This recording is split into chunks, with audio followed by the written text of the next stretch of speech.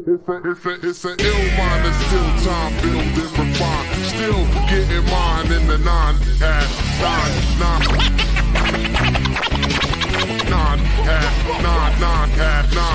building refine, building refine, building refine. Still getting mine in the nine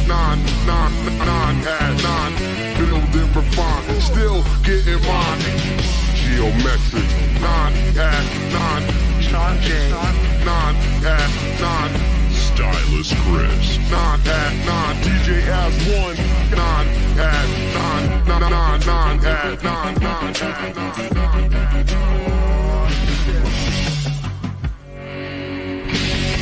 Don't touch the dial, you heard? Oh, don't touch the dial, guys. What's cool, up, man. Everybody? DJ Geometric here this time once again for the 9 at 9 DJ podcast, the online show with 9 DJs on a roundtable panel discussing today's DJ topics. But we have a special episode right now. We have 9 special guests for tonight, so it's gonna be special. So this show is people, man. Lots of them, man. So this show is brought to you by Beat Refinery DJ Squad. Bach to Rock. Learn how to mix, scratch, and make music by visiting beatrefinery.com. We have school locations all around the U.S. So once again, folks, tonight is our season finale for the show, and we're streaming live right now. We haven't done that all season long, so hopefully everybody figured out that we've been pre-recording our episodes the past few shows. So, but we're live, we're bringing back some of our favorite guests from the past couple of seasons for this live season finale, as well as bringing some of the homies. So I'm gonna go down the list. We are special guests for this episode. We got Inferno, DJ Bonics, Buck Rodgers, Digital Dave, DJ Zoe, DJ Premonition, DJ Remedy, DJ Throdown, and of course, back is the homie if we can find him, DJ Impulse. Impulse Power, and maybe some surprise visitors, maybe. But as always, let me introduce the rest of the crew, my co-hosts. We got DJ As1. Hey, what's up, guys? We're live. I gotta do the sound effects, man. Yeah. Next up, we have Sean J. I don't have any queued up sounds, but what's up, y'all? We're not doing the live. Yeah, we're not. I don't have my. Yeah, well, I mean, we didn't do our proper sound check with all the technical difficulties we had tonight. But and finally, we have Stylist Chris. What's up, everybody? I hope everybody's doing good, feeling good. We got feeling great.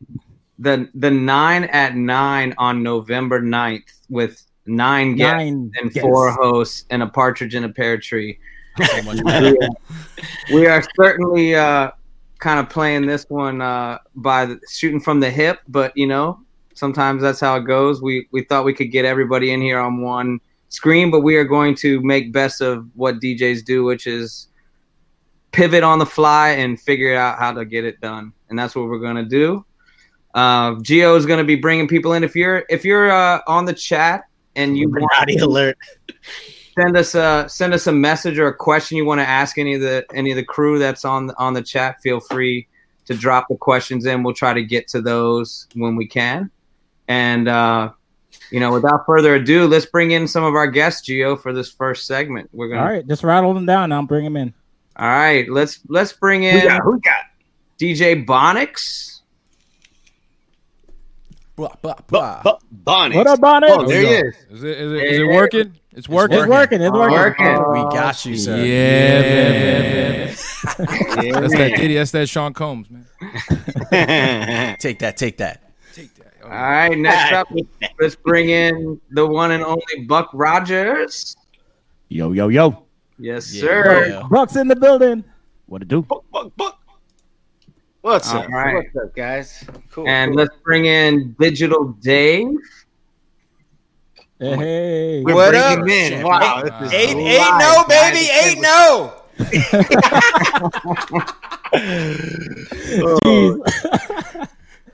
This is live, bro. Wow, what's happening? And let's bring in Premonition. What up? What's good? I'm not gonna give the record of the other team. And Hey, so we it had begins. fun yesterday, though. I had fun yesterday. December 6th. We're meeting. That's right. That's right, man. All right. Next up, we've got Inferno. We don't have Inferno for this one. Oh no. No, I don't think so. Well, who was taking Impulse's place? Throwdown. Well, Throwdown's already in there. Throwdown's part of it. That's. Wait, I see Inferno in the chat though. We'll just roll right now. Pivot on the fly. So let's get Throwdown in. All right, let's get Throdown in there. There he is. What up, Homie Throwdown. What up, homie? Can you hear me this time? Sound good. Got you. Cool. All right, bet. No more Darth Vader voice. Yeah, I unplugged the audio interface, so I think it's good now. All right, so we're gonna roll just like this for now, or do you want to add anybody else, Gio? I mean, we can if we want to. Do we want Inferno in? Yeah, let's bring in. Yeah, man, bring him in. All All right, Inferno, if you're in the chat, come on in. Knock on the door. Knock on the back door. What's the password? Send someone over to his house. Who lives closest? There you go. I see him. There we go. All right. Hey. Now we're breaking the format. 10. That's Are right. we? No. What's up, guys? Everything we said we weren't going to do, we're doing it right now. Good to see you, man. Good to see you guys. First time check. I haven't seen some of you guys in the last, maybe, I don't know, 5-10 minutes. I know. Starting to miss you guys. So long, man. Yeah, I don't get to see Chris anymore since he's teaching elementary school. yeah, man, for real. Living that pod life. What, your kid's still in the pod? You guys doing the pods or whatever? Yeah, man. There's days where there's kids running all around the background of my house, doing fun. They call them fundations. Yeah, you guys should see our production meetings on Monday. Chris is, it's meeting time and everybody's talking, and then Chris out of nowhere would be like, if you follow her one more step, I will break your knees. You're like, what? Daddy. Who are you screaming at, dude? Oh man, Sounds like some daddy daycare. I was gonna say there's nothing worse than the terrible cliches that your parents used on you when they come out of your mouth for the first time, and you realize you've turned into your parents it's a low feeling, man. It hurts. I don't think I've ever, Chris. I've known you 10 years, and I don't think I've ever seen you get mad. Yeah, I mean, I try to keep it easy, but kids can do some amazing things too. I know, Premonition, you got kids, right? I do. My son, I be yelling quite a bit.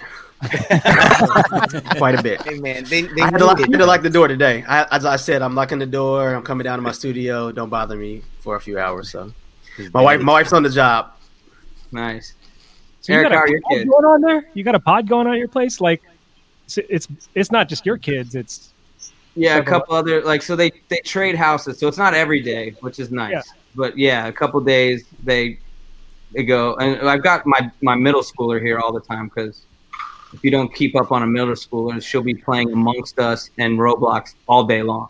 There won't be any school happening. yeah. They're they're still kind of on some. This is like snow day where you have to do work at home still. I can't believe that middle schooler, man. I can't believe she's that old now, man. I know, man. It's Boy, how old is he then? He must be in 5th grade then, something like that, right? no, Judah's 7. Oh, he's 7. Oh, I was way off. Yeah. Oh yeah. Nah, man, he's 7. All right. Yeah. We're trying to make it through though. I know you guys are all some of our favorite Beat Refinery friends and fans. We're such fans of all you guys, personal friends, and great to have you guys here for this. Which is probably a lot better of a day today than it would have been if things were differently in the election. So I'm just kind of want to throw it to you guys to let us know how you're feeling. Just what's your feeling since we're definitely not out of the woods yet. I don't think anybody that I thought that it was a little premature how we were all celebrating around the country because I don't trust this dude's gonna leave, and he scares the hell out of me with that. But we definitely are on a path to what looks like to be a new president and new direction our country. So, how are you guys feeling about everything? Started off. Nice to be heading towards some sort of normalcy. What's the direction you guys want to go towards, man? Yeah, Definitely see another lockdown coming. You do? So? Oh yeah, lockdown, and he's gonna, he's all about the taxing the higher class but it's the trickle down effect's gonna happen. So he's gonna tax the rich, but then they're gonna make cuts, and the poor are just gonna take the effect of it.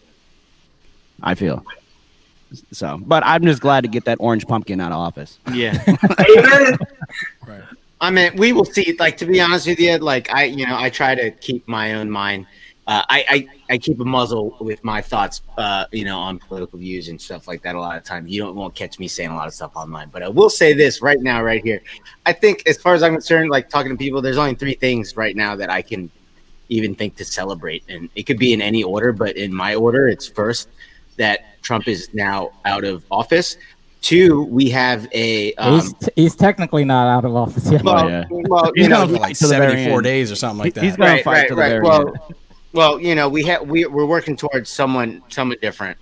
2, we have a female, Vice president. Vice president. First female, first black. Yes, even South Asian as well. And again, 3rd, I'll go ahead and congratulate Biden on winning. Again, no offense, but yeah, another old white dude in power. Great, like no, nothing different there, But agreed. I'm being honest. I'm like, dude, like, aren't you being excited about Biden won first? I'm like, no, that's like last, dude. Like, whatever. Me personally, man, I feel a big sigh of relief because I feel like, all right, well, even though it's been like a close, it was a lot closer than I was hoping for. You know what I mean? But so that really means that if you think about it, there's a lot of people out there. No, so you can't just, you got to take everybody into account. I believe, when you're talking about running the country, and as much as you might hate one side or disagree with other people, you hopefully would be a bigger person and try to listen to what the concerns are. You know what I mean? Because there's something there. Right? You might not agree with some things, agree with you know what I mean? But like, I feel a big sigh of relief because at least it kind of restores a little bit more faith that there's a little bit more of a. Did everybody see Van Jones like crying on CNN? Yes. Really tearing up, like, he basically summed it up. Character 1. Basically being a good person matters, and he can finally finally wake up and let the kids know that everything, all that, everything's going to be all right now, Mm-hmm. But as far as the election was really, really close, and I don't think it's a moral victory. I think it's a victory at the end of the day, but it's not a moral victory that the Democrats was looking for, So I've been saying, I've been sort of making an analogy of the president is kind of like a substitute teacher in a 4th grade classroom. Like, that's very specific, but continue. If the dude comes in, ain't nobody heard of him before, or maybe they heard about him, but they don't have any real respect yet. He hasn't whooped up on him personally yet. Like, they're trying to see what he's about. And the dude can come in and just let people run amok, or he can immediately get stuff under control. And I mean, really, the president is just a mouthpiece. I mean, there's all sorts of stuff going on higher up that the media never covers. But the point is, Gio, what you were saying, moral and character is so important. And obviously, the people in this country are so easily influenced by the actions of their leader. And so this is especially for them. The dude that's at the front of the 4th grade classroom needs to set an example for all the toddlers in the room. Because if he comes in drunk and falls asleep in the middle of the class, or is cussing at everybody and basically setting a poor example, then kids are shooting spitballs and beating each other up, and we've had 4 years of that, and we just need to get back to civility at the very least. Even if nothing changes in the next 4 years, I ain't even gonna be mad about that. In terms of coronavirus or economy or whatever, I just want to see people not at each other's throats anymore. I can't even talk to my dad right now, and I love my dad, Like, he is such a hardcore Trump supporter. Like, we have to just completely avoid that topic of conversation, or we're like screaming at each other. You know what I mean? Like, this dude raised me. Like, this guy wiped my ass for something years ago, last week actually.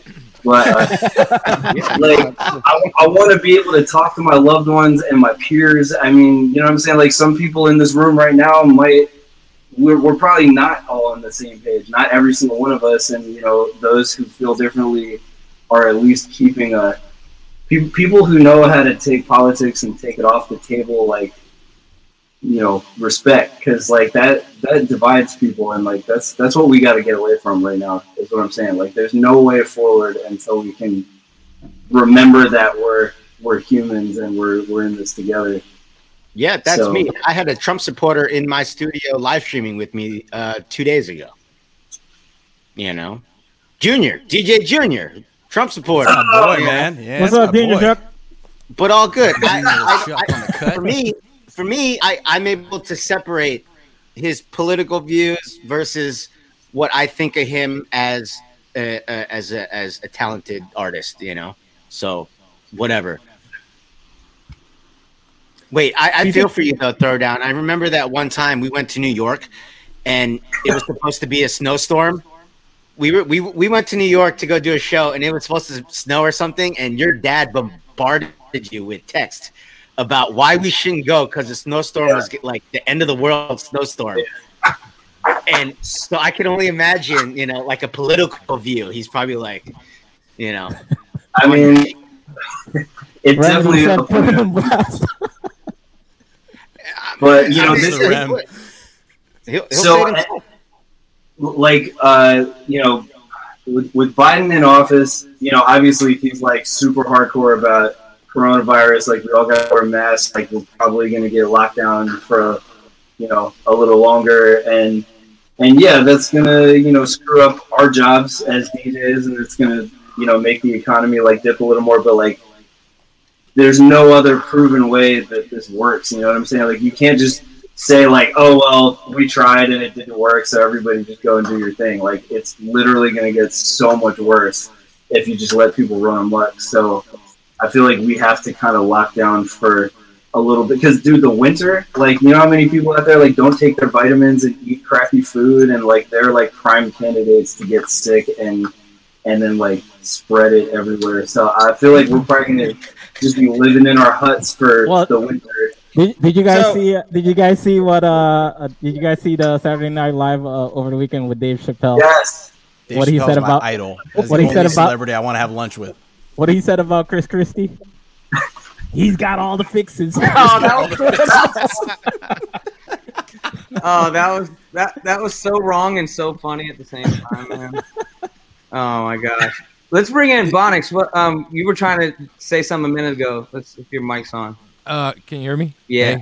Hey. You know, I've been really trying to be mindful this whole time about everything. I mean, with politics and with coronavirus, and then, you know, being on the radio for the whole time of it too, like Public FM made it very I had to be super mindful about how I spoke about things. And it was cool because honestly, I'm definitely happy that Trump is out. I mean, I'm definitely happy about that. Like, but now more than I ever have in my 40 years, I like think about the government now and try to read more and be more critical about it. So I think that for me is like the best part about it. I can't like, I'm happy for Kamala. You're getting older now, bro. You're getting older.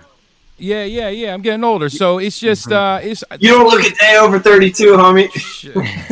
It was a tight rope to walk, because you know there was a lot of different people who share in the community that just had the range of it, and then George Floyd happened, and so it just was like, I don't know, man. I'm glad. I could have been emotional about everything, because, man, how do I feel about immigrants, or how I feel about women, or I'm passionate about all those, but I didn't let it really. I had to really focus on what was in front of me in real life shit, because I think that really helped me this year. Because I see everyone. You know, I went to Mexico a couple weeks ago with Buck, because Buck just got engaged. Congratulations to Buck. Hey, congrats. Congrats. I realize how much of a bubble we're living in, man. Like, we're just slinging mud at each other, and then there's like families enjoying the fruits of the earth and shit. So I'm happy that the hopefully this like first part's over. There's definitely a sigh of relief, and I feel like lighter. You know what I mean? Y'all feel like a little bit like it's not might not be running in the background while we're still dealing with coronavirus and our financial situations or whatever the fuck we're dealing with. So I definitely feel that. I just think that like I'm exhausted about that question, about how I feel about it, and I'm just trying to like feel it out every day because I don't know if you guys follow Max Smith in Portland, Oregon. You guys should definitely follow him. He's been the big voice out there with Portland, and he asks all the right questions. And there's so many questions asked. Like, we want to go back to normal, but back to normal is, you know, how we treat immigrants, and back to normal is, you know, racism and all that shit. So I think this is like a super great opportunity to like start from a part where now we can walk together, hopefully, and figure that out. Because you see how divided the shit is. It's like the 50-50 the country is. So how do we walk? How do we talk as DJs? Are we only playing to people that think like us? I don't think so. So that's a loaded question. You know, we're supposed to. You know, my homie was saying the other day. He was like, because he's on the other side of the fence. He's a Trump guy, and we got into it. And he's like, look, you know what? Like, dead all of this. 6 months ago, we all used to go to the club and just check all of our egos at the door and forget all those superficial things, race, political standing, whatever. We were all just cats in a club, vibing to the same music, like coming together as like a unified body. And it was like, you know, an experience that everybody was sharing. And like, where did that go? And you know, I think, honestly, like what you were saying, Bonics, like we're all exhausted. The media and basically the guy in the Oval Office that was leading the media, like, you know, every day of the news cycle, people are just, they're following the lead. And the guy was like sowing division to enable himself. You know what I mean? He was like feeding off of the chaos. Like, the more pissed off people are, the more ratings you get. And you know what I mean? Like, if you get people outraged and you just keep them in a constant state of outrage, then it drives up like news shows and politics and stuff. And like, we got to get away from all that, dude. Our job is to deliver good music and like good environments and alternative vibes that, you know, a lot of people aren't DJs, believe it or not. I know in 2020 it's about half and half, but a lot of people like work at, you know, crappy day jobs, and you know, they got to feed their kids, drive them to soccer practice, go to the grocery store, you know, go to marriage counseling, go to their crappy 9-to-5. Like, they get all this whack stuff out of the way. And finally, when you get home and you get a little sliver of time to yourself, like, it's your right to kind of decide, like, dictate what you do with your free time that makes you happy. You know, some people, they like to read books. Some people like to just burn money at the bar and bang strangers. Like, you know, whatever gets you off, like whatever. But we're supposed to be the conductors. You know what I mean? We're like the guys like riding the train into Party Town, and people rely on us to show them a good time and help them to forget about the darker side of their lives. And so, like Bonics, like we can't. What you're doing, you know, taking a nonpartisan role for your radio show, we have to remember to keep that state of mind, because like people don't come to our Instagram pages to hear us rant about politics. They come there to get away from it. So we can't like get sucked into the Well, I was actually going to say, if anybody's been following Bonics, you know, for you know, since everything really started to happen, especially with George Floyd, the thing that I've always appreciated, and I think I probably shared a lot of the same sentiment that you do, is you just take a very thoughtful approach to everything that you say. And I think we have come too far in our country where if the extreme views are pulling us apart, and they're gonna, and it almost now, if you don't take one side at the far end of that, if you're somewhere in the middle, you're just discarded by both sides. I mean, you guys were talking about Van Ash, Gio. You're talking about Van Ash.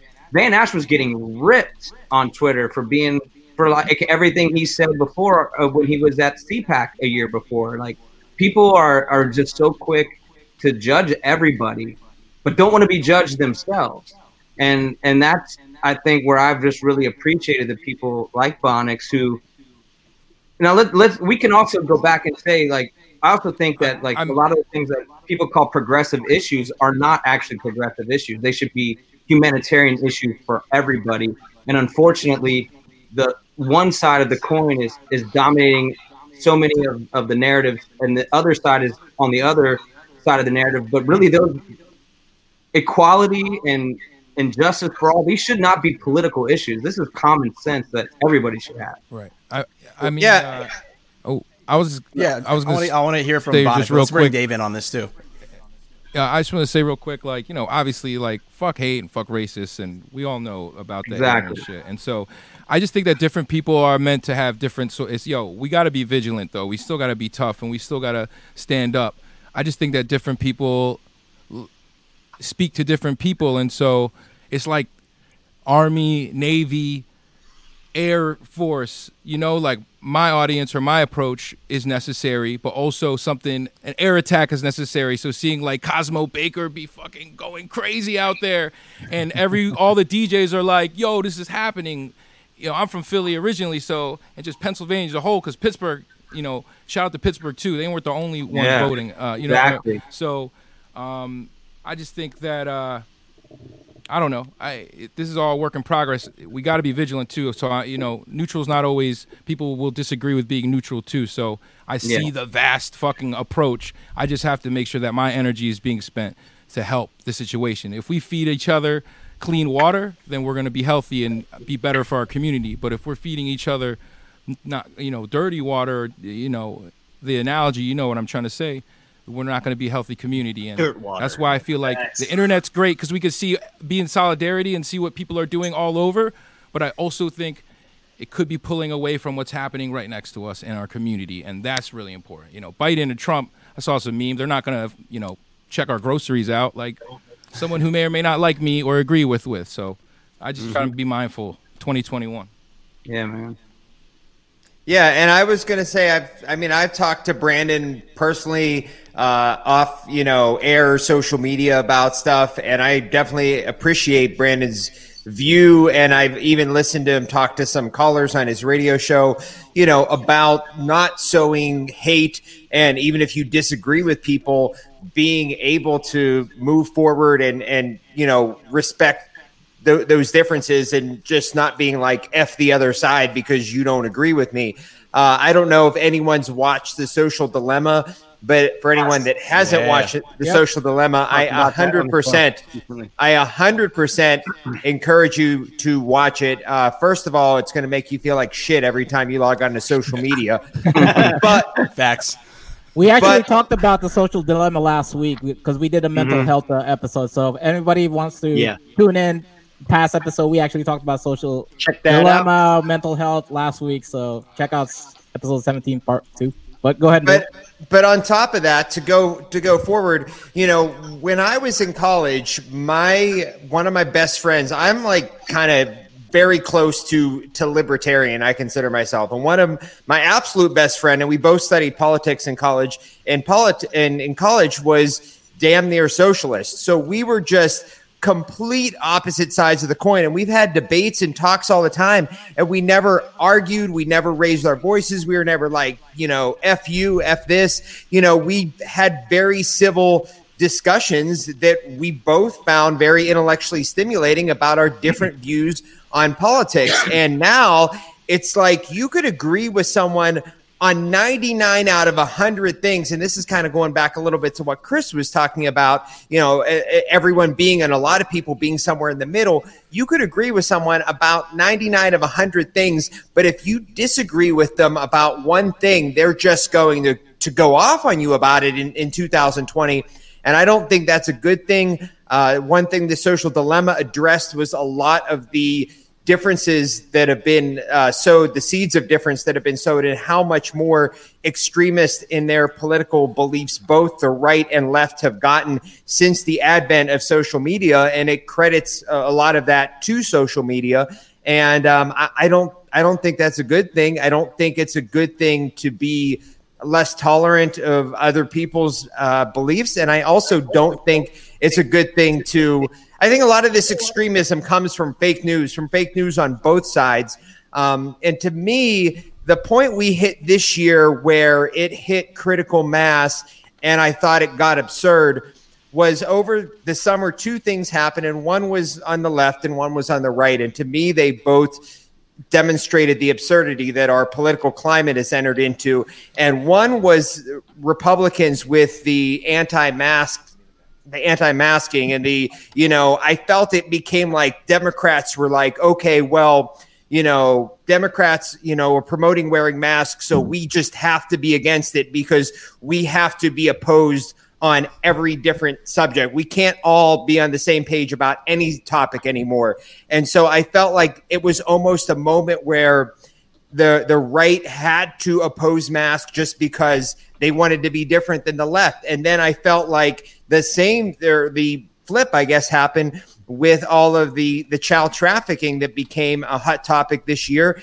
Not that people on the left, I don't believe, support or were, or for child trafficking, but I felt like they didn't want to speak out against it because it was something that Trump was speaking out against so much. And they're like, well, we can't speak out against something that Trump's speaking out about.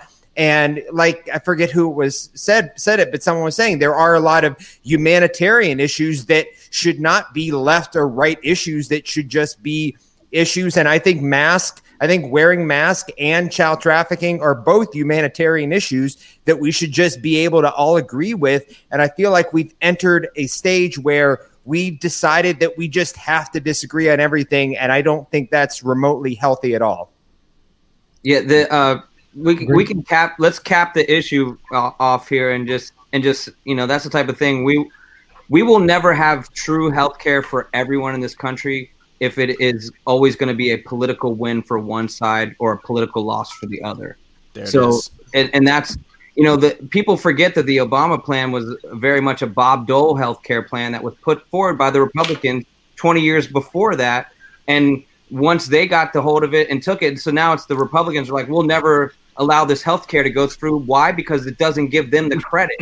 And so then why will they not give us the credit? Because the Democrats will always want to take credit for the health care and be like, you have to vote for me for the rest of your life because I gave you health care.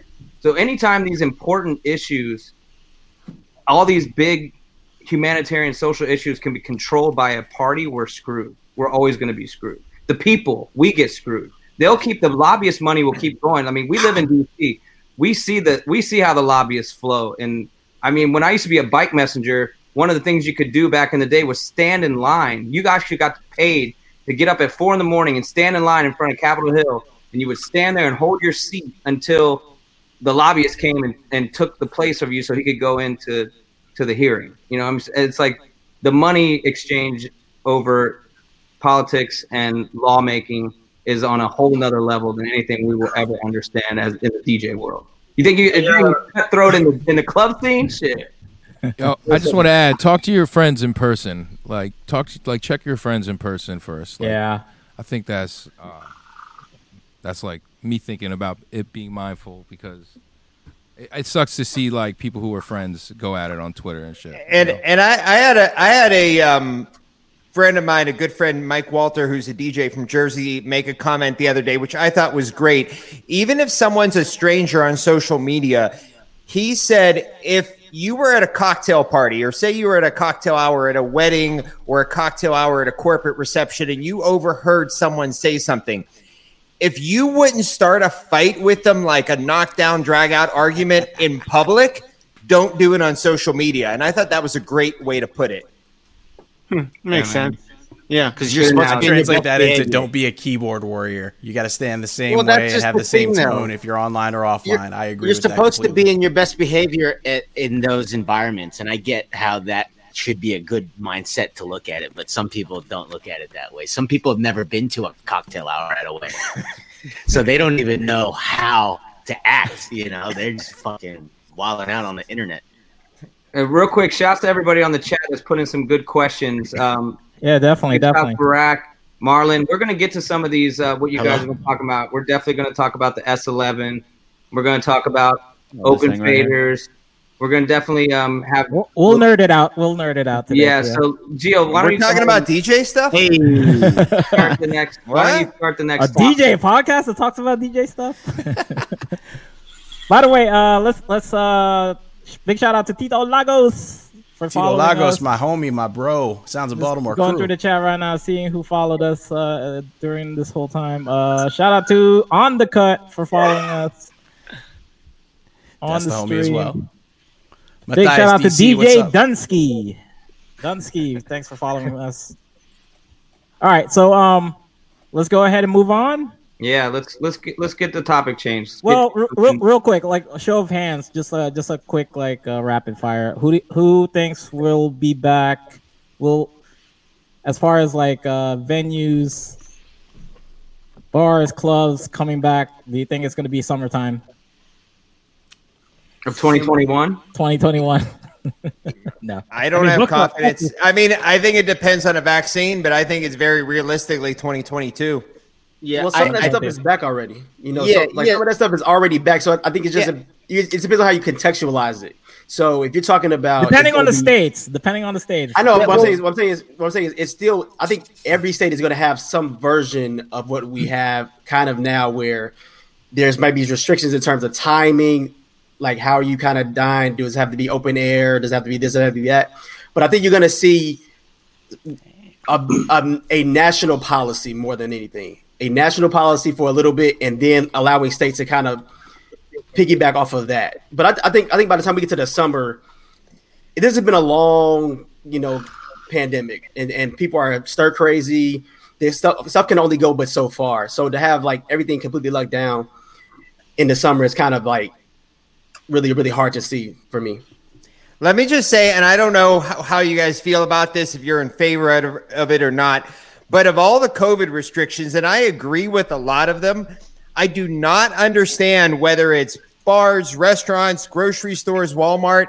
I do not understand this whole things close at 9 p.m. or things close at 11 p.m. stuff. Like I cannot make any sense of it whatsoever. And the only sense I could make of the bar thing was they're like, well, people are going to get drunker by 2 a.m. and they're going to be not remembering COVID restrictions. In the past 2 weeks, we have bars open till 11. I've seen people falling over. I saw a dude fall into a fire pit last week. So don't tell me that people can't get any more drunk by 11 o'clock than they can get by 2 a.m. That's why Montgomery County in Maryland, I think over the weekend, they decided to have a strict 10 o'clock cutoff alcohol. Yep. Doesn't matter. They're still going to drink more. 10 o'clock, I'm tripling down. I mean, yeah. They're just going to start drinking earlier. It's not going to change. Yeah. I don't think it changes anything. I mean, and it also, my other rant, and I don't know if you guys are doing this, if any of your cities where you are have this, but in PA, in the summer, they let people put tents outside. So they were doing tents for restaurants so people can have outdoor dining. Well, now that November's hitting and it's cold outside, what they're doing is people are putting sides on the tents, like 4 sides on the tents. And I'm like, well, now isn't the whole tent indoor? Yeah, it's indoors now. Yeah. Right. Indoor, outdoors. And actually, when you're in real indoors, you have an air conditioner or a heater with a HEPA filter filtering the air. When you're in a tent with sides, you're just breathing the same air that everyone else is breathing. But the state's letting all these places do it and put these sides on the tent. And I'm like, what good is it doing? I agree with a lot of the restrictions, but there are some to me that just don't make any sense. Like walking in with a mask, but everyone else doesn't have a mask on until you sit down, and then you don't like it. Everyone's breathing the same damn air. Like it makes this whole mask shit, dude. It makes no sense at all. Like everyone in the restaurant can breathe on me as I walk past them, but I have to cover my face. Like it makes no sense. And I work I've worked at a couple weddings and bars where all the servers, once the place opens, wear masks, but the whole time they're setting up, they don't wear masks. So then, they're breathing on everything while they're setting up. Like clean silverware is not clean anymore, right? Well, wait. I I think a lot of what we're talking about that's interesting is just the differences that we're having statewide. So like Dave mentioned that about the workers at a wedding. Every wedding I've worked in DC, Maryland, and Virginia, every single person in staff has been masked up the entire time.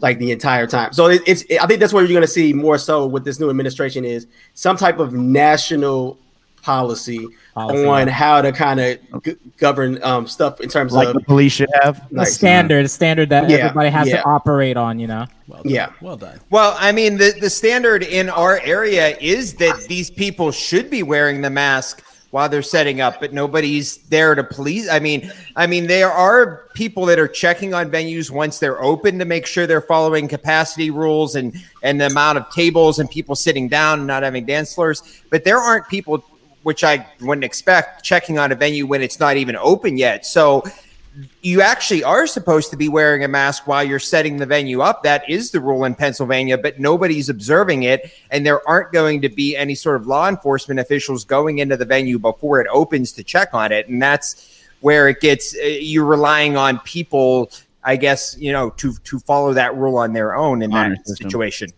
Yeah, like the hey, Buck, have you been out in around your way? I know you're in Texas, so we're like 75%. Have you been going out yourself, or like you've been avoiding it, or like? No, I've already had COVID, so I ain't scared of shit. Like, let's go. Like, there's nothing been proven that you can get it twice. I'm good friends with an anesthesiologist. She's in the ICR every day, and so like there's nothing stating that you can ever get it twice. So I've been there, done that. Hold on, real quick. I did hear that there was a couple, I think 2 cases that they said of somebody had contracted it 2 times. Yeah, one could have been pneumonia. Who knows? I mean, anything's possible. I'm not a doctor. I'm just saying what I heard from somebody who knew something.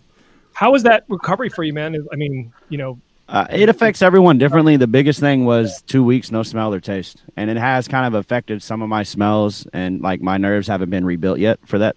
But like it's been other than that, like it took me down for about a day and a half. I slept for like 20 hours straight, and then like I rewrapped my studio panels and the green screen, and basically like I'd wrap a panel, I'd be fatigued, or like when my girl had it, she'd literally vacuum the house and be like done for the rest of the day because it just drained her. I bet you still smell great, Buck. Don't let anybody tell you otherwise. I can't smell. So. You've been out there. You've been out and about and seeing the nightlife scene. Yeah, I just did a show Saturday with Porky from Desert How is Hearts. it out there? Is it wide open? Is it like we're not Florida. Florida is 100% no bucks given. Like they are wilding down in Florida, but we're still somewhat like you got the fire marshal walking around, controlling capacity and things like that, making sure staff have masks and whatnot. But yeah, I mean we're back to 75%. But what? Since we're really into this conversation right now, we probably should. Has anybody traveled in this panel? Not yet. Not yet, right? Yet. I just got back from Mexico. Bonics, have you? I travel. I went to Mexico and I went to Philly a couple times. Yeah, Bonics and I just got back from Mexico. We probably should bring Zoe in because he's the one that got quarantined for 2 weeks in the hotel room. I think. All right. So again, we can only keep 10 people in here. So Throdown, we're gonna have to kick you out. That's why I don't like you guys that much anyway. Hang out on the Twitch. We're gonna bring in. I like to listen to what they say. Okay. We're gonna bring in Zoe and Remedy. So Throdown and Premonition. Well, we're gonna have to kick you guys out. Just stay on the Twitch chat. Hang in the chat. We'll bring you back in later. Because we're gonna bring you guys back later. We should do this Survivor style and actually vote off to DJs. Yo, it's live. Who should we get rid of first? Chat. All right, have a moderator run the poll and go. Start the tribal council right now. What's the ESPN show where they're giving their opinion? Around the horn. Around the horn. And all right. Get eliminated. I'm getting the signal now that somebody's trying to enter the studio. So Throdown, we're gonna remove you from the stream, and Premonition, we're gonna remove you. So just hang back on Twitch, and we'll get you guys back later. Such a strong word. About it.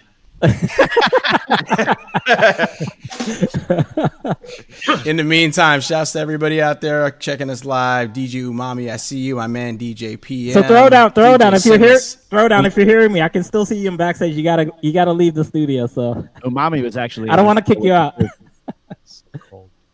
What's that? Umami was what? She was in Mexico with us too, and Caper. Hey. Okay, we Shouts to got them. Zoe. Whoa. What's up, guys? Yeah. Remedy.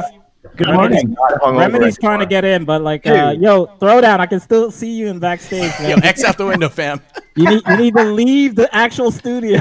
Red button. Hit the big red X. There's a button in the middle of the screen. There we go. He's out. Don't come back with them shoes on. He definitely ain't coming back now. So Remedy. That's funny. While we wait for Remedy, let's go through this chat again. I saw some people just followed us recently. We got shout out to DJ Husky for following us on the stream. Yeah. Who else is on the stream right now? We got I think Joan Mad. Joan Mad. PM's back. PM, what's up? What's up, PM? My man, Mr. Midnight. Happy birthday, DJ Umani, though. Big shout out. Hey. Happy birthday. Happy birthday, Umani. On Wednesday. That's Remedy. Happy birthday. Good job. Skeleton on the cut. What up, C+? Thanks for following us, man. For Halloween at the Remedy household right now. No, I'm on a new diet, bro. Is that a COVID side effect? Yeah.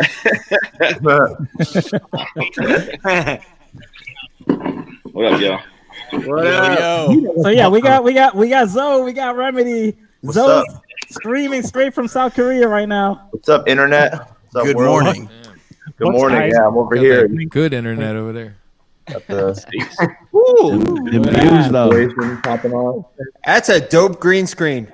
Nice green screen, though. Nice Zoom background. Yeah, it's like 12 noon, just woke up. I had one of those crazy nights where I stayed out till the sun came up drinking. What time is it there right now? It's 12 noon right now. 12 noon. So what time do you go to sleep? Whoa. I went to bed last night at like 6 a.m. Yeah, I was kind of hurting earlier, but I feel a little better now. I drank some I got water. like 4 hours of sleep. You feel like me now? You can do this, champ. You got it. Morty, come to But the yeah, garage, Morty. I'm a pickle. Pickle Rick. But yeah, man, let's talk about we're talking about COVID stuff, and then basically, I mean, other than Bonics, you're the one that traveled outside. Yeah, I honestly, I've been here for 3 months, and I forgot about COVID, man. Everything is like kind of open over here. Asia did like a really, really good job. Yeah. There's certain things that you can never probably do in America. Like, you have to have your QR code when you go everywhere. Yeah, like the trace. Yeah, they trace, and then like they take your temperature everywhere. I heard they were blowing up bridges to isolate cities and shit. Like tanks hitting shit, bridges to isolate cities to maybe in China. I'm not too sure. That's probably China, man. All my homies in Thailand, I'm watching their stories, and everybody's out clubbing, everybody's DJing. Like, Yep. Shout out to Ono and Buddha, Bangkok Invaders, killing it. Shout out to the Bangkok Invaders, BKK to USA, baby. Yep. But it's pretty awesome, man. Like I said yesterday, I went to like 4 spots drinking with homies. I mean, everyone still wears the mask, but yeah, I kind of forgot about COVID, to be honest. It's like I was looking the other day. I was supposed to go home maybe 5 weeks ago, and then I looked at the COVID numbers in America, and I was like, yeah, I'm not going to go home. I'm just going to stay a little longer. But, so why are you over there right now? Like, you just hanging out with the homies and just doing some shows out there, or? I'm escaping COVID, bro. Escaping. That's all. That's the real bailout plan. I'm DJing and doing some. I had a business opportunity early in September, and then that kind of finished, and I just decided to stay out here and DJ. Yeah, I'm going to Vietnam on Friday too, actually. So throw me on the list, bro. I'll be out there. Nice. But, +10.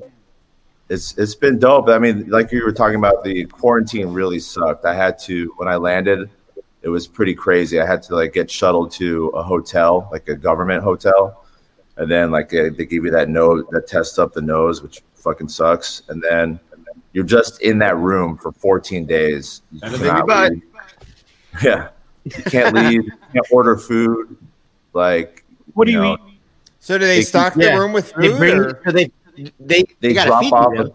Yeah, they drop off. Like jail. There's meal service 3 times a day, which is at 6:30 a.m., 12 That's noon, crazy. and then 6 p.m. And they leave it outside your door, and then like it's kind of like Hunger Games-esque. Like a announcement goes off in like 5 different languages, and it's like your food is outside your door. The door will unlock, right now. Make sure you grab it. Don't step outside the door because the door will lock if you step outside, you won't be able to get back in. So you have like a window of like 5 minutes to like open, get your food. And then at the end of the day, you put all your waste into a biohazard bag and you like spray hand sanitizer in it, and then you tie it up and then you put it back outside your door. Wow. That's so crazy. It was See, pretty here's the OD, man. thing. It was Here's the fucking thing. intense. All that makes sense, but in America, you're not gonna get people to go that extra mile. Motherfuckers out here, you got people who don't even give a shit about recycling. They're like, what the fuck is recycling? You're like, oh my god. They'll start rioting on the lobby, man. Shit. And the food was fucking whack. It was like cold as shit every time, and there's no microwave or anything. So I tried everything to heat it up. I put a fucking hairdryer on it. Yeah. That shit was funny, bro. Yeah, and but that's the price I had to pay to, like, I guess, resume a normal or life. anything either, like no kitchen set or anything. It's just They had like a hot water kettle, so like you could. I guess I could have like sous vide the food in the sink if I wanted to. Reuse the same bag. Yeah, but I just had to deal with that for 2 weeks, and then I've just been like resuming normal life. I watched Tenet in the theater like a couple of weeks ago. Went bowling with the homies. Wow. Did DJing on the weekends. Yeah. I watched your live streams at the very beginning of the lockdown, and I was just like, man, that must be boring. Oh yeah, I brought this little like Hercules thing to live stream in the hotel room when I was like going out of my mind. Yeah, that was a cool live stream setup though. That was pretty dope setup. No, has the nightlife been? What's the nightlife like out there now? Like it's popping. You've been out there. It's popping. Asia's popping, bro. You've seen it before pre-COVID, and you've seen it now. Like, is it? I would say that like it's not as popping as it was before COVID, but people are definitely like partying, and shit is packed. Halloween was fucking insane. Are you guys allowed to have dance floors there? What's that? Are you guys allowed to have dance floors there, like people dancing? Yeah, it's not like Tokyo where it's a little different sometimes with the dance floors, but yeah, there's an area called Gangnam here, which is like, you remember that Psy song, like Gangnam Style? Mm-hmm. That's like the poppin' area of Seoul, Korea, and I DJ there on Saturday, and my slot was from 3 to 4 a.m. I was like, oh shit, this is pretty late. That club stayed open until 11 a.m. and they had different DJs every hour until 11 a.m. Wow. And it's like, yeah, and it's open like that 7 days a week, so it's kind of nuts.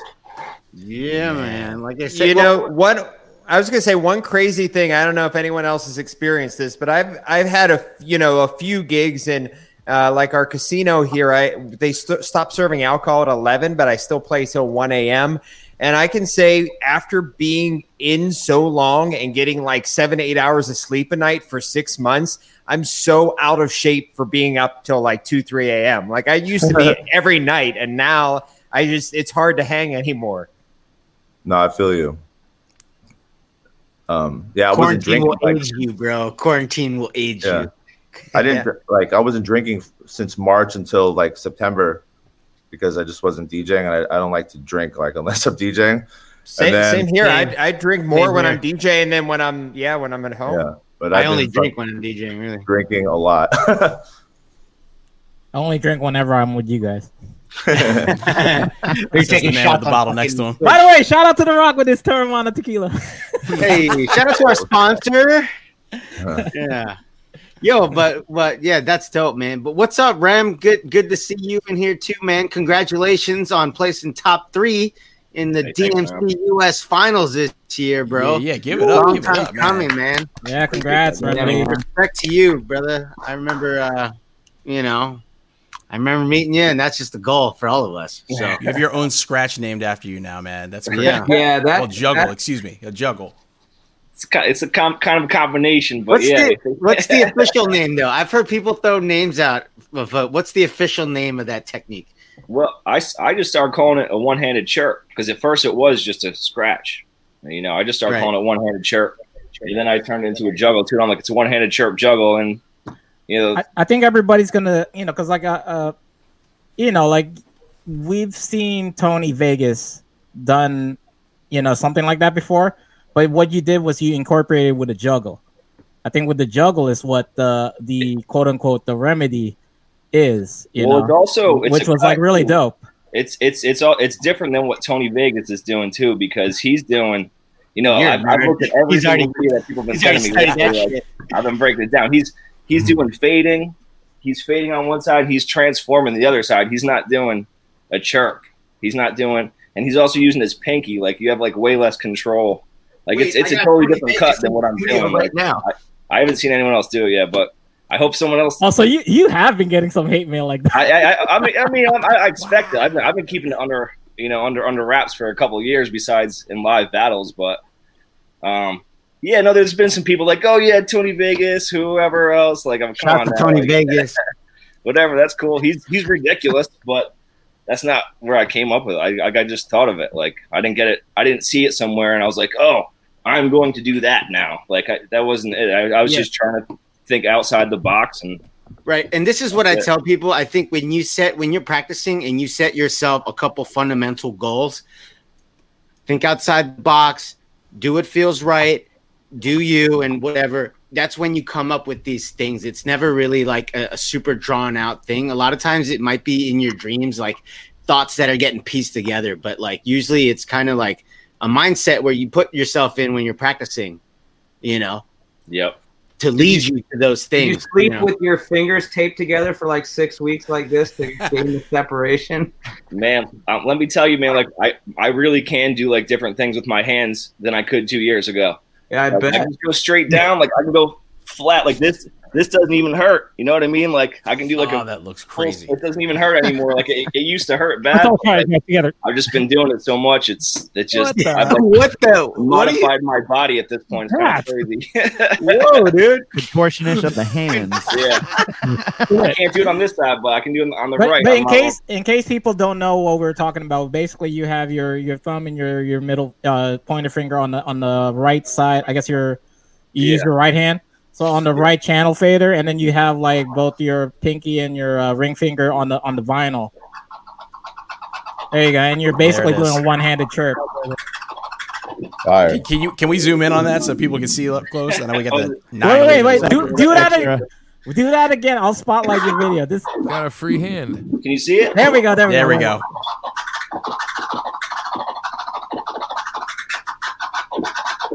Whoa. That's crazy. Super chirpy, bro. And it's still clean, though. Hey. God. One-handed chirps. Bro. It's a little different. It's fun, but what's dope, and then you incorporate that into a juggle. Just on the other side. Yeah, I just started bringing back the other side just with one hand. What I like about it is, like, you know, it can be done. It's been possible since the 90s. It's been possible since the Vestax 07, since the Rain 56. It's possible on vinyl, but at least as far as I've seen, I haven't seen anyone else do it. So, like, I don't know about these little sausages. I don't think they can reach. I was gonna say I'm sitting in front of my mixer right now. I don't think my hands are big enough. I'm sizing it up, and I don't think it's going to reach. I feel like my hands could reach, but I'm not that dexterous yet. Yo, but let's talk about hands. For someone who probably has at least regular sized man hands, like Zoe has always been the illest dude to just destroy cuts on a controller, bro. And watching you cut on that Hercules thing too on your live stream, I was like, dude, I played with that thing. Like, I couldn't believe the size of a $50. I couldn't believe you were getting those clicks in there, bro. Thanks, bro. I put like a $50 nipples knob on there. Did you? Probably why, yeah. There you go. Hack alert. There you go, guys. You heard it here. Nice. You know, when it comes to this stuff, we're always figuring out some new stuff. Whether it's like, but we have Remedy on. We're gonna actually speak on about the DMC, because DMC World Elimination Sets came out this past Sunday. We're also gonna talk about Red Bull 3 style. But we're gonna talk about that later. So let's go on to the next segment. We got everybody in here. I guess most of us use Twitch a lot. So we're gonna talk about Twitch. So Sean, if you want to lead that conversation, go ahead. All right. So there's been a whole lot of conversation about what's happening in the world of the DMCA claims with Twitch right now. So just amongst our panel, everybody we got on here, who is currently or has up to this point been live streaming? I'm actually partnering with Twitch. 1, 2, 3. I mean, both. But I have not been on Twitch. I've been doing it on Mixcloud. I did my second live stream this past Thursday. There we go. Gio's number 2. We got a Mixcloud guy. Yes. Here you go. So the conversation with Twitch right now is that because the DMCA flag emails started showing up to people's inboxes, everybody was worried that, all right, this is the end. And I remember Digital Dave, you were talking about this months ago, and I like saw a conversation on Facebook with you and a bunch of other DJs saying that's the reason Mixcloud makes the most sense, because they already had the licensing out of the way. However, there's been a lot of conversations and meetings, of course, that we are not privy to between Amazon and the major record labels that hold these rights, because Amazon has been building its own streaming service for a while.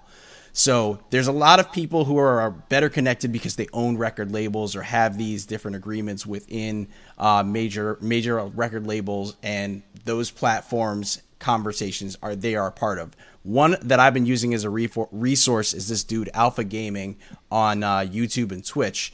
And the guy's, his real name is Harris Heller. He started this thing called Stream Beats and kind of broke down the whole thing. So what's actually happening on Twitch is because Twitch is rolling out this streaming service to compete with Spotify, Apple Music, all the things.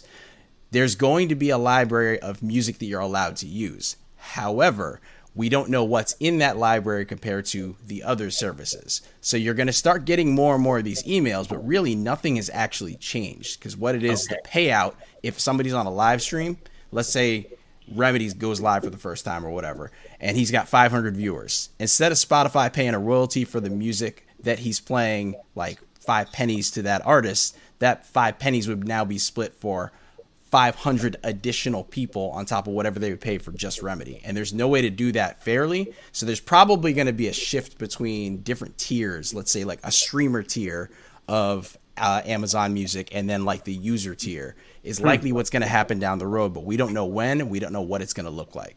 But has anybody gotten those emails about DMCA flags to their own inbox? I haven't noticed nothing, but the hack is dig deeper in the crates.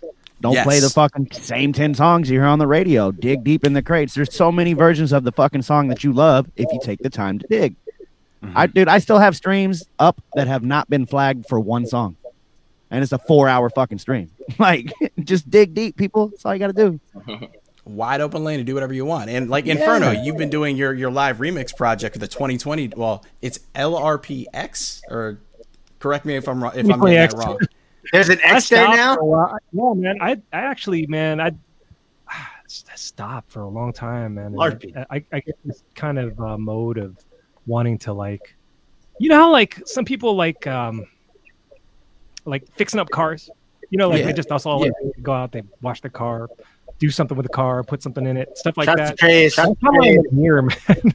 like constantly one little and it never feels like it's like ready. And they park at the other end, all the way at the farthest end of the lot, so no one gets near it. Yeah, it's coming though, man. It's coming. I actually had to revamp a lot of things, and now my well, you can see it over there, can't you?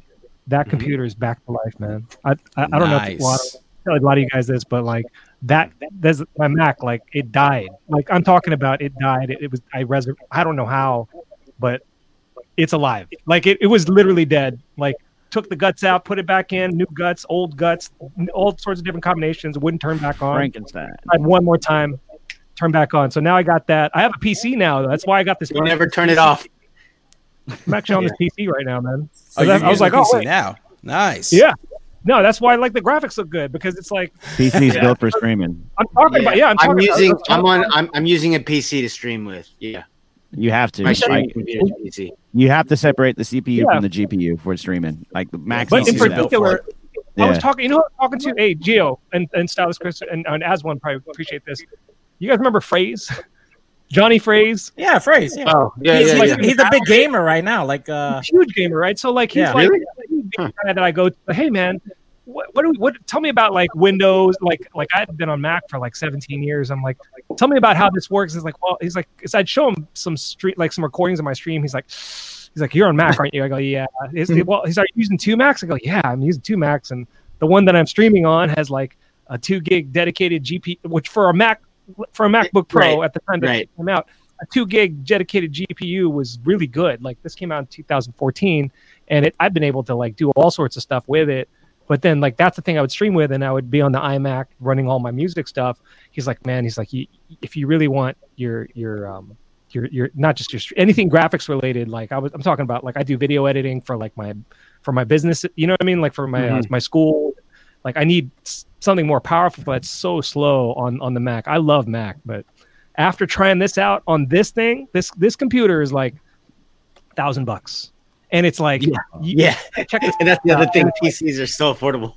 And if you check the specs out, it's like I'm talking about. It's this. You would pay about $2,800 for an iMac that is in the same comparable range of the specs. I mean, like that's crazy. 6 gig, upgradable, and it's like I'm like I get it now. I see why they do it. I hate the operating system. You know what I mean? I've had to get used to it, and then for a while I thought that this is all I had because that thing died, but then that came back to life. So now I got like my boat. So like that's gonna run like you'll see. Party's there. Yeah. I'm ready to stream again, but I've really been. The only hack for Mac users out there to streaming, Ecamm. It's the smoothest one that doesn't give you glitches. The only thing you're going to lose is like all the widgets. And so like using Streamlabs or using OBS to where you can get the widgets and stuff for Twitch. For those using Twitch, you're going to lose all that. But the quality of the stream, I can still stream 1080 on a 2013 MacBook Pro, and it's no hiccups, no nothing. Nice. Solely just streaming. And that was with, of course, Ethernet directly plug in. That's not what you're doing Ethernet now, though, right? Oh no, I actually picked up a sponsorship. EVGA laced me up with a supercomputer over here. The graphics card alone is fucking 2x. We're good. Shout out EVGA. That's where that partner money comes in. Try to push them subs. That's just streaming my ass off, and my girl's like, "Why are you always up so fucking late?" Well, I'm trying to pay partners. Trying to pay the bills. I always see Buck on there. I always see like certain DJs on there, and it's like I have not yet embraced it in the same way that you guys have, and I can see why. I'm starting to see why you guys like why you would go this route. It's like, man, you spend a lot of time. You know what I mean? A lot of time going live all the time, and it's like, you know, for me personally, it's a little different because I have to worry about my business. Like I have my business, right? I have my school, right? So I've been the mixed major. Mixed major, right? So that's what I've been focusing on. But now that I see, like, especially months down the road, right? I see like where Buck is at, where like other DJs are. I'm like, oh, I get it. And I never did the math. I started researching the math, and I'm like, oh, wait a minute. So you can make that much money off of like, you know, off a stream. I heard Ardalan, this is just rumors, but supposedly he landed a deal with Twitch to where they'll pay him $250 an hour, and he can stream up to 60 hours a month. That's almost $15K a month just streaming. Like Ardalan? Ardalan, yeah, he's a house producer. That's crazy. So like Dirty Bird and Desert Hearts, he does a lot of stuff with them. But yeah, $250 an hour, 60 hours a month streaming. Wow. Man, that's more than what I'm making at club. Yeah, looking in the future. Yeah, man. I was gonna say. So like, are you gonna, you know, like when everything opens up, it almost seems like if you can get your following up to a certain point. You know, not only that, and like I said on the previous times on here, like you can also build a fan base over the world that you never used to have. Because like with me and the bizarre hours that I do, I'm always on like UK time and shit like that. So now once we do get into the position to actually travel again, now I got people all over the world that I never had because I took the chance on, you know, streaming and building a fan base that I never had. And yeah, I think it's great. Dave, I wanted to figure out where you are with streaming on Mixcloud as opposed to starting on Twitch and then like trying to abandon ship like some people have done. How's it been for you doing the Mixcloud exclusive thing? So, I mean, the biggest frustration, and I've been doing it, my shows through Club Killers, actually through their Mixcloud account. And I think the biggest frustration, I would say, for me with Mixcloud is in the room, it tabulates when users come in and you can see how many views you have.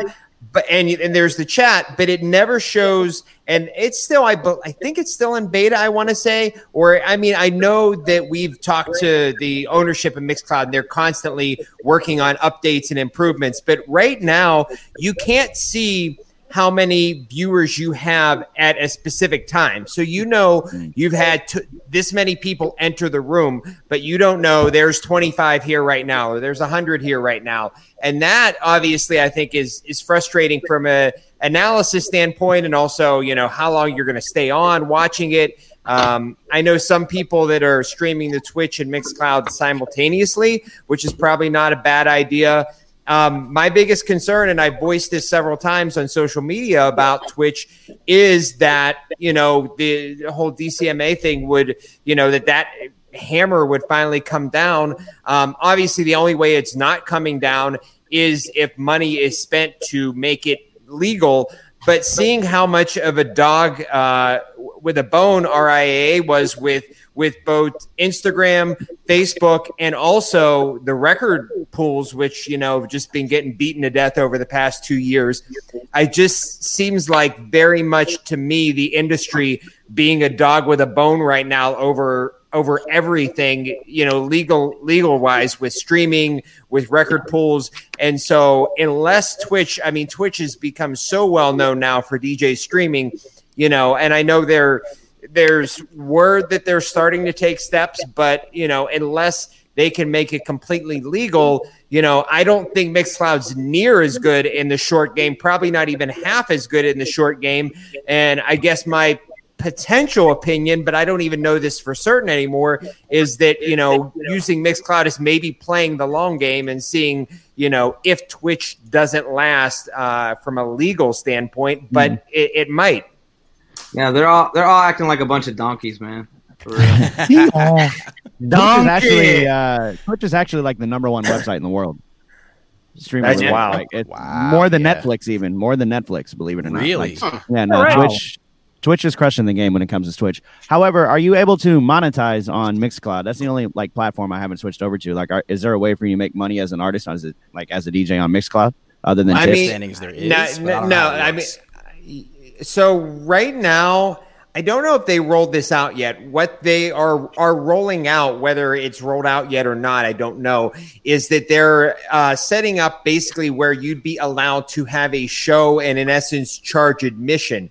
So like a ticketed show, or in this case, a ticketed stream, where you could say, okay, you pay $2.99 or pay $4.99, and we're putting on this show for 2 hours or for 4 hours or whatever, and you can get in and do this stream. And that might come into play more as something that might be great if you can put together almost like, a mini festival type thing with multiple DJs or multiple artists, especially in the, dance music world. But that would be the internal way that they're going to at least allow monetization. I don't know if we haven't done it yet, because I think right now we're just trying to push as much as we can to just get people and get viewers and build our live audience. We have a huge following on our Mixcloud.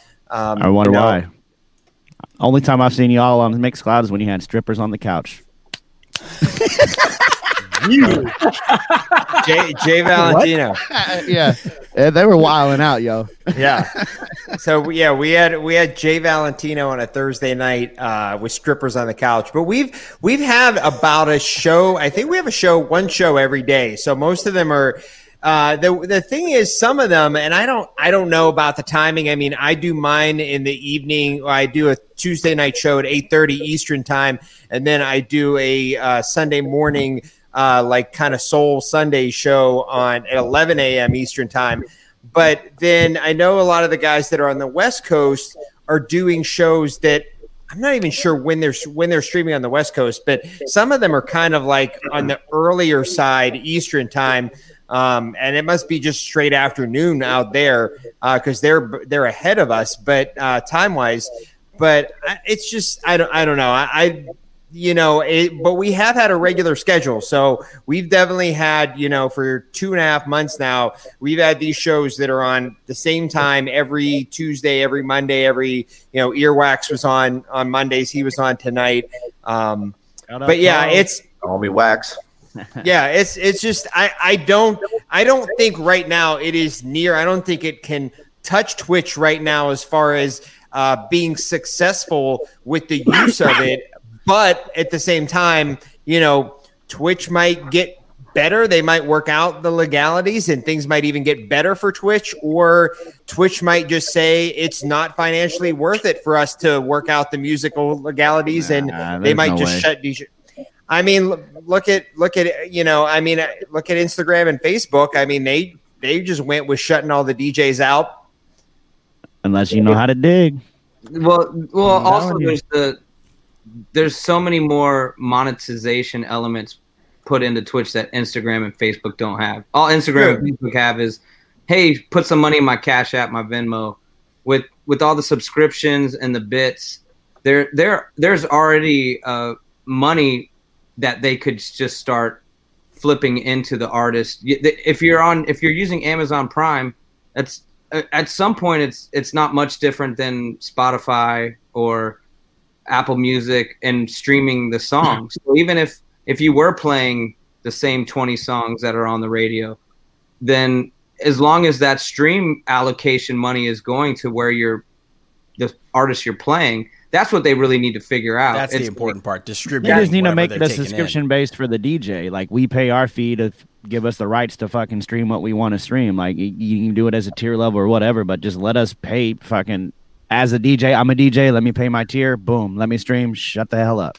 I don't understand. Like, they're just being too greedy at this point. Like, yeah, I mean, even with Instagram and Facebook, I felt like that there would be a market for them to work out something with the labels where they could say, hey, if you're a DJ, pay us $19.99 a month. The label gets half of it. We're going to take half of it, or however you want to split it up. But I feel like, especially in the COVID era, maybe not before COVID, but I feel like in the COVID era, DJs would have happily paid Facebook or Instagram to be able to stream live, paid a monthly fee. So I feel like there is the potential for monetization here. And if you look at how little money artists get from Spotify streams, it's not like there needs to be, I feel like, a ton of money on the table, because the artists are getting really shit on Spotify, but yet every other platform, Facebook and Instagram just have gotten shut out, and we'll see where Twitch goes from here. Bonics, have you heard any conversations about going into the radio station and having more of a presence on the live streaming tip with the visual element, not just with the audio side that you're used to doing? Yeah, I'm literally figuring that out now. Because the one important aspect about radio is that it has like a I always can't find the right word for it, but it has like a signal that that when people are recording ratings, like they're wearing like a pager type joint, there's a signal in the music that's sending out. So I have to make sure the feed is sending that out, so it's not like competing against, hey, this person could watch the stream and we're not going to get credit for it, versus when they're just listening at home. So I'm new. Buck is actually helping me, and a few other people. So follow me, because I'm just figuring this shit out. But, radio keeps me busy, but I think I need to just start exploring that Twitch, because it's time. I don't want to say I avoided it. I just now am feeling inspired to. So. Well, I think last time we were talking with you too, it's like you were doing plenty of DJing. It wasn't. Yeah. A lot of us were pivoting and going to Twitch because that was our only outlet to actually connect and play records and feel good. Like, mentally, I don't care. I just need to play records. I need to play music in a way that makes me feel normal. And you were getting to do that to a degree. People are making really pretty good money streaming, is what I'm figuring out. I mean, I'm not mad at it. You know what I'm saying? Man. So it's like, if I'm coming for you guys, watch. No, I'm just joking. No, I think my first problem is, though, I don't really, the whole everyone asks me about scheduling. I don't really have in my mind. I could put a schedule when I'll go, but for me, it's like, if I don't feel like playing the same thing every week, I'm not gonna do it. If I feel like playing whatever, I'm just gonna do it. So that's why I call it hodgepodge. That's how I was. There's a lot of DJs that built their following real fast, actually sticking to a schedule, and I was never really the one to do so. Like I was just, fuck it, let's stream. Like, but you have to stick to a schedule because you know. No, I mean not the schedule. I mean like a theme. But that's no. I can't do that theme shit. But it's like at the end of the day, the requirements to become a partner, you know, you have to have. Me. Well, you just have to meet the criteria for hours and criteria for all of that. So but it looks like you have to really consistently do it. You just have to stream. I literally trying to encourage people to just be on all the time and have consistency. Exactly, just stream. I'll be streaming after this probably. We'll see what happens. I am too. And we got for stream space. We need to do the raid warriors or the fucking stream raider steez for the Beat Refinery, where we all just do a little 15 minutes and just keep the party moving. Hey, I'm all about that. Yeah, let's do something. That'd be fun. We got Premonition in the chat too. People call our people. Yeah, Premonition has been streaming from his some of his corporate gigs and his real life gigs. He was saying in the chat, which is a whole other element too of where we start getting back into physical space, even if it's, you know, I think a lot of these conferences or charity events are going to go to where you've got 20, 30%, 40% capacity in the physical venue, but then they're going to still want you live streaming to the rest of their corporate office or charity, and they're doing online auctions for things. It's certainly going to be a part of the landscape of the DJ world. I can actually speak to that real quickly. My Sunday residency at a hotel here in Baltimore City is picked back up, and right now they just dropped the capacity down for 25% again. We're going to see what happens next. But I actually locked in a contract with a company through some friends of friends and family members where they do quarterly conferences to get people signed up to be part of this, like, basically mentorship program for Black entrepreneurs. And now, as opposed to doing the in-person events at convention centers and conference halls like they would, they brought me in to be the DJ so people wouldn't just click on the next tab over. And that's a really good opportunity if anybody out there has not done these kind of like bigger Zoom parties. It doesn't have to necessarily be a birthday or whatever, because they've paid like a TV production company to be a part of this, where they have like 4 different Zoom links. I'm in here like with a waiting room full of guests and celebrities. So that's another way that if you pitch it to people that have those kind of connections in the corporate world, that's a thing that held me over for a good part of the summer, actually. And for those who make original music, my homie Rome, who you've seen Turntable TV, he's done all the filming for all that too. He has his local independent stream service called Stage It, to where you literally, it's kind of like how they were doing with Mixcloud, to where you can pre-sell tickets. But the good thing is it's only a guaranteed 30-minute set. And then if the audience that you have tip you out or they make a certain quota, then you give them a 20-minute encore. So you're playing a total of 50 minutes, but you get like, I think it's like an 80-20 split of the ticket sales. Dope. So, but it's also original music though. So obviously you have your own licensing cleared and stuff like that. But yeah. Real quick, guys. Premonition streams a lot, so we're gonna get him into the chat. So Art, I need you to lead the studio. Wow. And Premonition, if you're listening, come back. Let's put you in because you stream a lot and we want to get your perspective. And while we're waiting on Premonition to come in, Dave, why don't you let us know about that mixtape you just dropped this week that you got in my email? Yeah, so I put together with my boy Mike Morris, which, Buck, I believe you know Mike. Yeah, he just texted me after talking to you last night. But yeah, so me and him, I threw out an idea about, I was talking about on Facebook maybe back in June about putting together a New Jack Swing mixtape. And he hit me up and he's like, yo, I'd love to be a part of that and do it together. So we did it together. It was an 80-minute mix.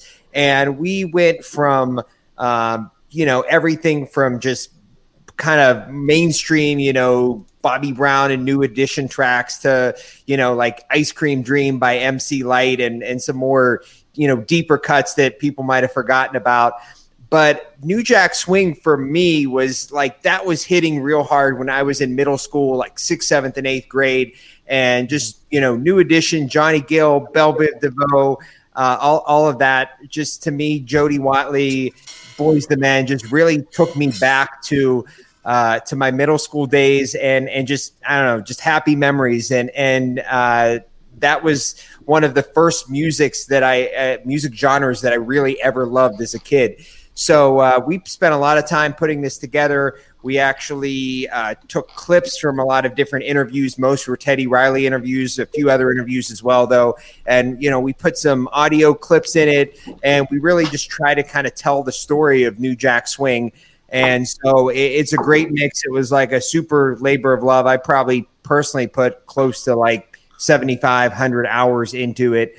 And, Mike put a lot of time into it as well. So it is on my Mixcloud, mixcloud.com/DJ Digital Dave. So if you have time, just, take a moment to listen. I think for those of you who remember the music, it'll bring back some great memories. And for those of you that don't, I think you'll definitely dig it. I mean, it's still to this day, just listening to the music from back then and listening to New Jack Swing just makes me happy. So thank you. And I appreciate the opportunity to mention it on the show. Word up. Awesome. Premonition, man. Let us know what you've been definitely streaming and doing some interesting scenes. And then you were talking about streaming real life. How's that going? Yeah, I think people would be interested to get some more details on the IRL world. Yeah. So I started streaming, I think like right after I'd already started like right when we did the NFL DJ show. And so I kind of just expounded upon that. I saw some more streams from other people, kind of got more ideas. And I do a couple of different staples every week. I do a classic club Saturdays where I kind of take a club that doesn't exist or isn't operational anymore from around the country that was like a really big club. And like do my overlay around that, do like my alert box around whatever city it is. I try to customize every single time I do it. It's a lot of work, but for me, I don't look at this as like a monetary trying to like game the system in terms of making money. It's just for me to have like a lot of fun in terms of being creative, a creative outlet in terms of just coming up with using some of the ideas I have in my head and just kind of putting them out to the world, and then just having fun with people on a Saturday night. And then what I do now is, because I'm back with I've missed the first two games because there was some politics going on with the team here in Washington, but I'm back with the football team. So I've been there the last football team. Hey, I mean, hopefully we have a name next year. Last time I was on, we were the Redskins. It's crazy. Now we're the football team. Who knew that was gonna happen? WFP, man. But I stream pregame up until after player warmups live from the stadium now.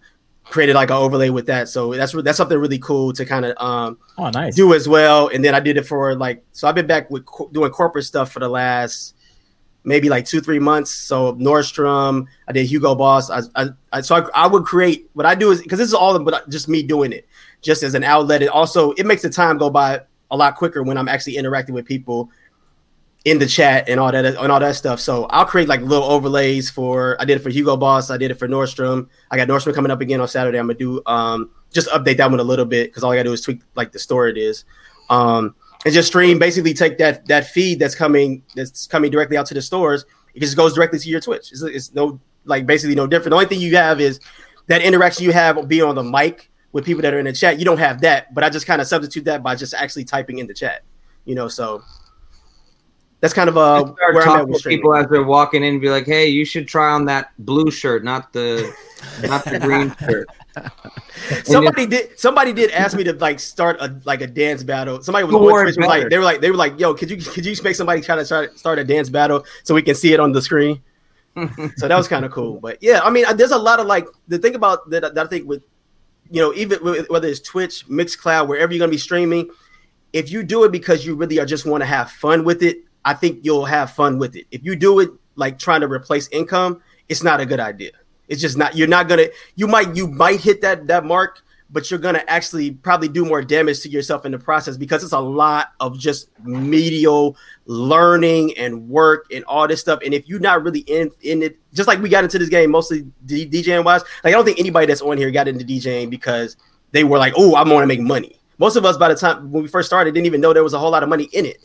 So we just did it because we love music. And the same thing with this is like, if you love music and you love connecting with people and you love like for me, I have like all these ideas, then you'll put in the sweat equity to it. And you won't even worry about, like, a lot of times I'm doing these streams, it's like 9 people there. It doesn't matter to me.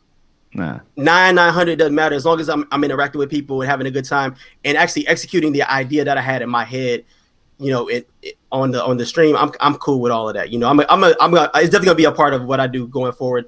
Even more gigs come back. I still haven't figured out a way to do a wedding properly yet because you're always at the mercy of the hotel Wi-Fi. But one of these days I'll get it together. Or if you're in the middle of nowhere at a farm or something like that. That's definitely good advice. Yeah, for farms. Satellite Wi-Fi does not work. I found out. You cannot. I've been to 2 big ass Airbnbs and could not stream once, and because they had satellite in the middle of the country.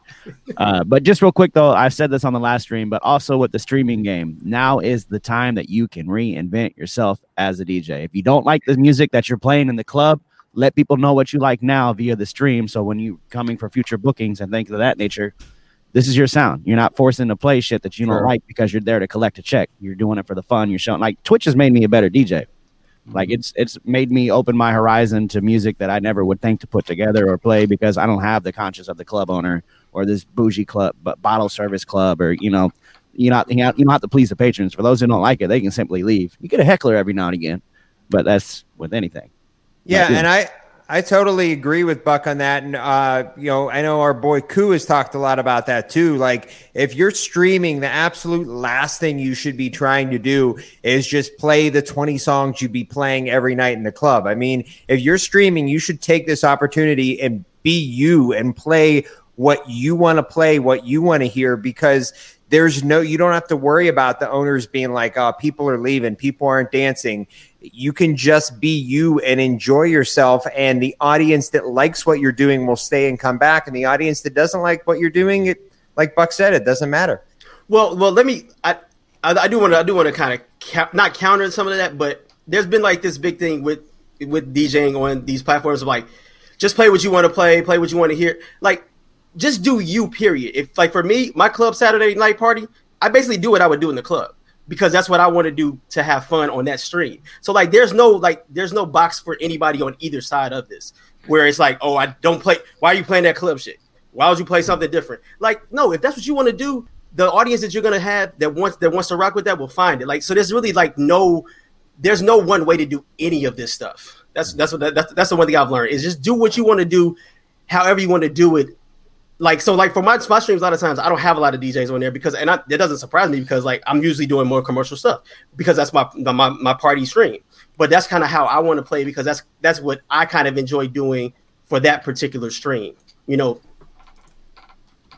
Right. No, I totally agree with that. And I mean, but you're, like you said, you're still doing you. So, if you're enjoying playing that, I mean, for me, I guess I played for, usually club gigs every Friday, Saturday, Sunday, if not sometimes Thursday, Friday, Saturday, Sunday for the past 20 years. So for me, it's a welcome break to not playing the same thing that I'd always be playing in the club every night. Well, real quick, let's talk about like I just learned about this like this past week when I was streaming a couple times. There's somebody that brought up a good thing, like some good tips for me to, don't drink, to get my don't drink. Yes. That's actually one of the. We all know what happens when we drink. Yeah, I know. Zoom party, I disappeared. Leave some turntables on. Crumbly. No, but let's talk about what nobody's talking about really, and I didn't really even realize this, but some say the moderators are the lifeblood of your stream, other than like the talent, to the mods. Other than the I already shouted mine out earlier. Other than the talent and like the personality, the moderator is so key in making sure your stream is successful. I mean, talk about that, Buck. I mean, you shout out Nightmare on Tube. Yeah, Nightmare on Tube. She's actually been a big help.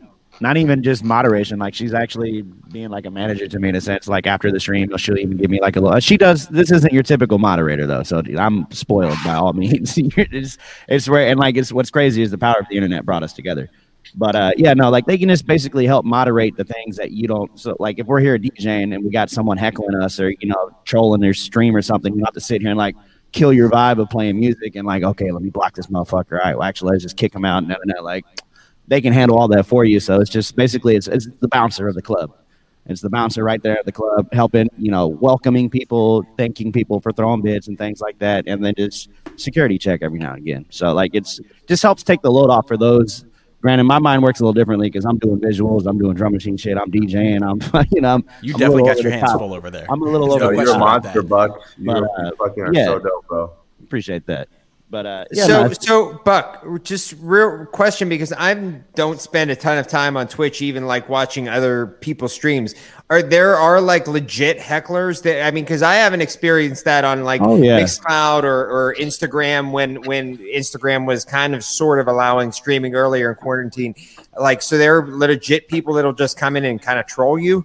100%. Like I have certain words that I block off top because like I'm biracial myself. So like the N word is one of them. I literally have a dude that just walks in and he tries to just straight up say "igger," and I'm like, I see it as the moderator and it's blocked, and so he'll try another way. So he'll like do N1GGER and like just for no reason. Like just that's his first topic of conversation right there. Is just straight up bam. I'm like, well, this is going to end well. Okay, let's see where this goes. And it's just like, but before I can even react, my monitor's like, nope, see you later, motherfucker.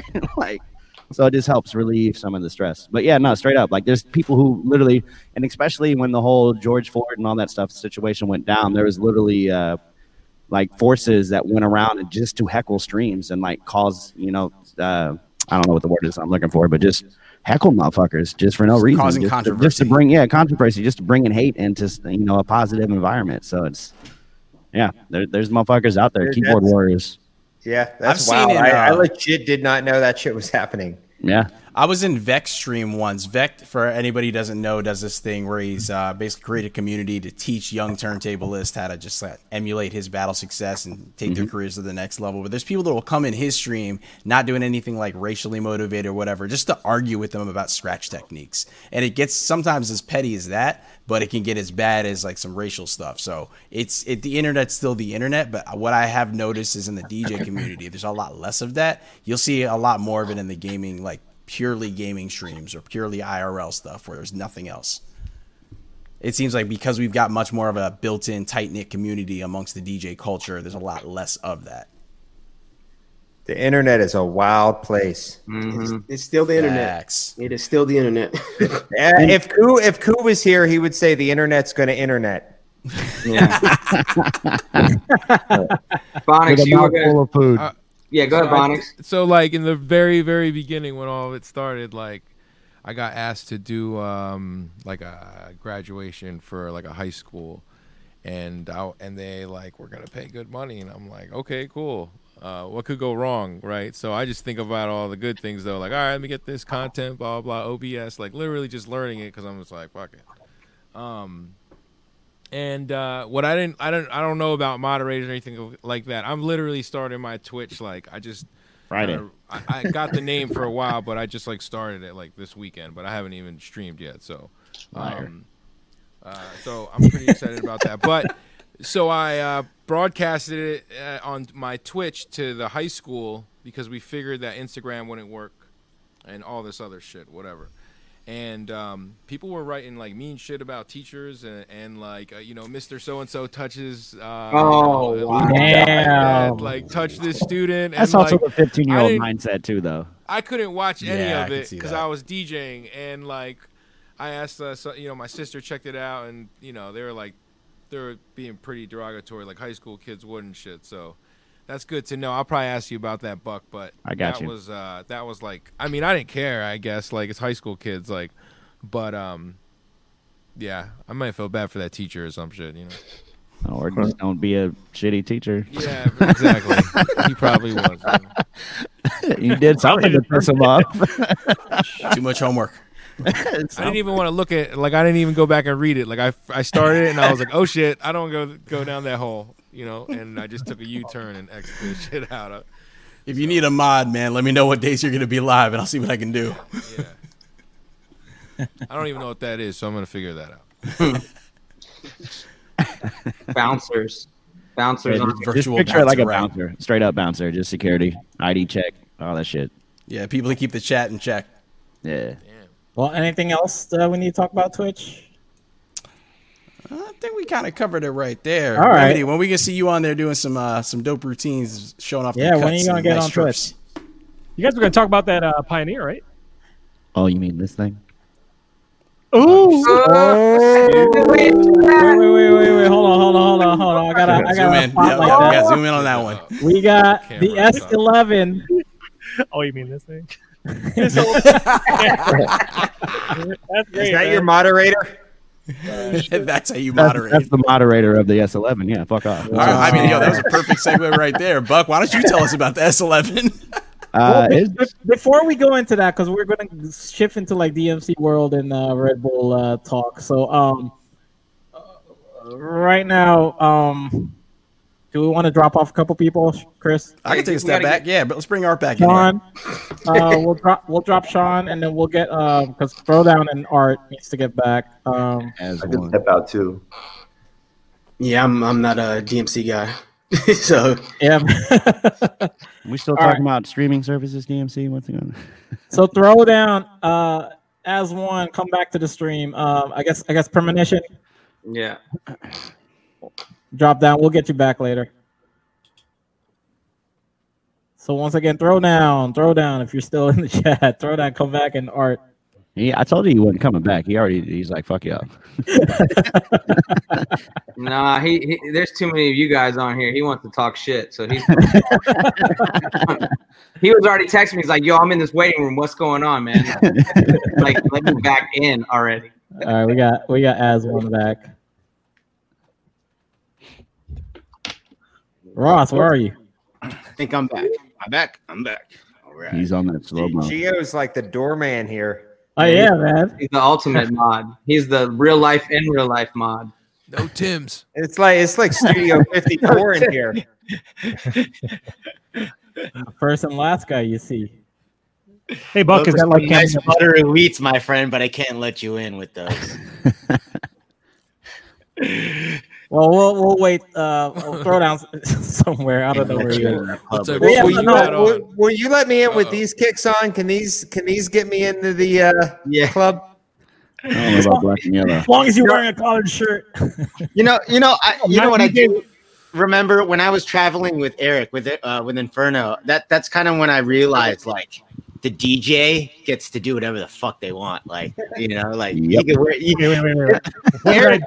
Eric did not go up wearing board shorts or anything, but like if he walked up to the gig and like Borgata wearing board shorts and like like flip flops, they would have still let him in the booth.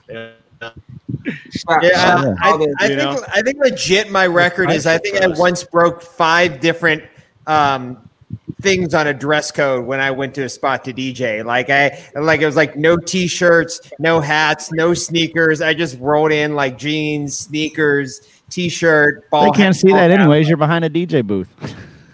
Well, the most important accessory is your backpack, man. As long as you got your backpack, you're good to go. And whatever you're wearing, man. I'm the DJ, man. There you go. What you around. I'll walk into places. You're always gonna be in, even if you're not DJing. Yes, I was the guy on the other side, but then once I became on the other end, I started owning that shit. I was like, yo, I'll just walk in if I have like my backpack. Yeah. Like I'll sometimes do lounges in Vegas and like 5 at Deluxe or in Jewel there when I finish. I'll straight up walk in and I'll say I'm the DJ. I'll just walk in.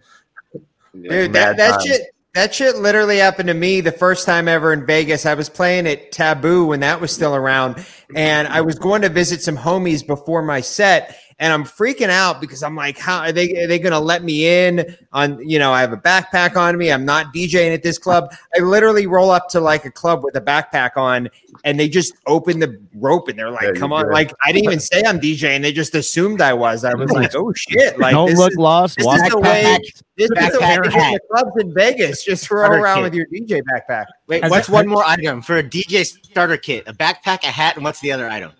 Headphones? Mentos. Sunglasses. Okay. This was back when. Remember, everyone had the pinstriped headliner bag. Everyone had the black headliner bag with the pinstripes. I had the black. one. That's always the best when you walk into a club with your hat and it's a no hats club, and all these dudes just had to take off their hat. Best. So hey, that's the best feeling. I used to own it. If you booked me at Bottle Service Club, man, I wore sneakers, baggy pants, hat, everything. I didn't give a shit. I'm like, I'm getting in this motherfucker. Has anybody walked in with a tote bag, man? Because I know that was like a big trend for a couple of years. Yeah, peace to Impulse. Shouts to Impulse. Yeah, I was gonna say Impulse always comes with the fashion plate bag. I was doing the tote bag thing for a minute, and the tote bag thing makes sense for those gigs that you literally all you have to do is bring your laptop and your headphones, records or something, or maybe no records. Maybe they just have CDs. Everything's built in. Just bring the tote bag. You guys never just use sticks? Like you're just so lazy and you just put the all day. That's called the Euro. I learned this from Inferno. That's called the Euro trash. That's called the Euro trash. It's called. I don't need to be responsible for my backpack, so I get fucked up. Especially if it's like really hot outside and the computer might get fucked up. Oh yeah, no. Anything 2016 and up is trash. Or if you're going to a show at the 930 Club before your gig and you leave your laptop in the car. Oh shit! Yeah, don't do that ever again. How about that? I mean, rest in peace, my 2013 MacBook. If I knew you were doing that, I would have been like, for the love of God, do not leave your stuff in the car, even if it's covered on that block. Like that's just asking for it. Quick story for those that don't know. I was playing at Heist on a Tuesday with Chris, and I want to say, was it you and Trey? No, it was Harry. Yeah. It was you, Harry. Yeah. And so we went to. I was going to a Chromeo show at the 930 Club beforehand, and I got into DC. If I got in early, Chris, I'd have probably been like, "Hey, let me come to your spot, and I'll." Leave my backpack there. And I got in late and I went straight to the show and I put my backpack on the floor in the back seat of my car. And sure enough, when I came out from the show to go back to my car, the back window was just broken and my whole DJ bag was gone. And the crazy thing is I was just getting ready to switch to a newer laptop. The laptop I lost was pretty old, but honestly, it was, I lost 4, Techniques, with Shure cartridges on them, 4 Techniques head shells with M447 cartridges, pair of headphones. Honestly, the other stuff I lost in my bag was probably equally valuable as the laptop. So that wasn't the best night for me. No. Out of sight, out of mind. Well, sometimes depending on what neighborhood you're in, you got to decide, like, is it better to keep this in the car or is it better to keep it on my person? The street is hot. Mm-hmm. I've had not 1, not 2, but 3 motherfucking laptops stolen over the past 20 years. And, I learned a thing or two each time. As a matter of fact, now I keep absolutely everything on my laptop on Dropbox. There is not a thing. That's you guys. On my entire I don't computer. believe in shit because I don't trust nobody. But I was in Baltimore last time in the hood by all the strip clubs, and like the streets were shiesty. Like I was like, I think I have a better chance of leaving it in my trunk as long as as long as you don't get out of your car and put something in the trunk in plain sight. Right. But well, I 100%. The crazy thing for this to happen to me is I 100% normally never leave my bag in my car. Like I literally will go out to eat at 3 a.m. with like homies after a club gig. And Chris can tell you, we've gotten to get pizza, where we can see the car, and I still take my backpack in every time. But I was going to a show at 9:30, and I'm like, I really don't think they would have let me in with a bag, So that was the only reason. I would have happily watched Chromeo with the backpack on for 2 hours, hour, or whatever. But it just, for me, I was like, I don't think they're ever going to let me in. So that's why I left it. You know where you messed up? You're supposed to walk to the front door and be like, I'm the DJ. There it is. You messed up. I'm the opener. I'm Chromeo. I'm the DJ for Chromeo. I've got an amazing superpower to just black out while I'm DJing and then arrive at my house, all my cables wrapped in my backpack. I'll wake up in the middle of the night and I'll be like, "Oh fuck, did I leave my backpack there?" It's all look there. by the door and everything. It's amazing how that works, man. You think I'm very organized when you're drinking. The only thing I've ever left at a club, and I've done this multiple times, is a MacBook charger. Oh, chargers, cables all day. I can always tell when I'm wrecked when I come home and my bag's just spaghetti. I'm just like, check. All right, gone. Well, as a mobile DJ, I've learned how to keep spare stuff in the car. Like you keep an emergency like roadside kit. I keep an emergency DJ mobile kit next to the roadside kit. I will say I started actually keeping a pair of headphones and a MacBook charger in my center console of my car, like an extra MacBook charger that never leaves my car.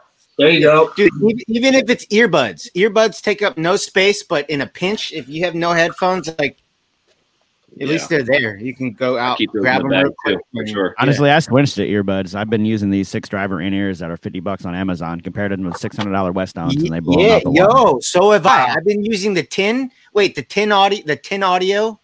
I'm using CCA. Okay. Send me, I'll hit you up. Send me that link. I'll send you the link to the ones I got off Amazon. $60. Super customs dope. too, man. I was on customs for a long time, like the in-ear UE. I got customs because of you, Eric. Yeah. Yeah, are you on customs still? Don't do that shit.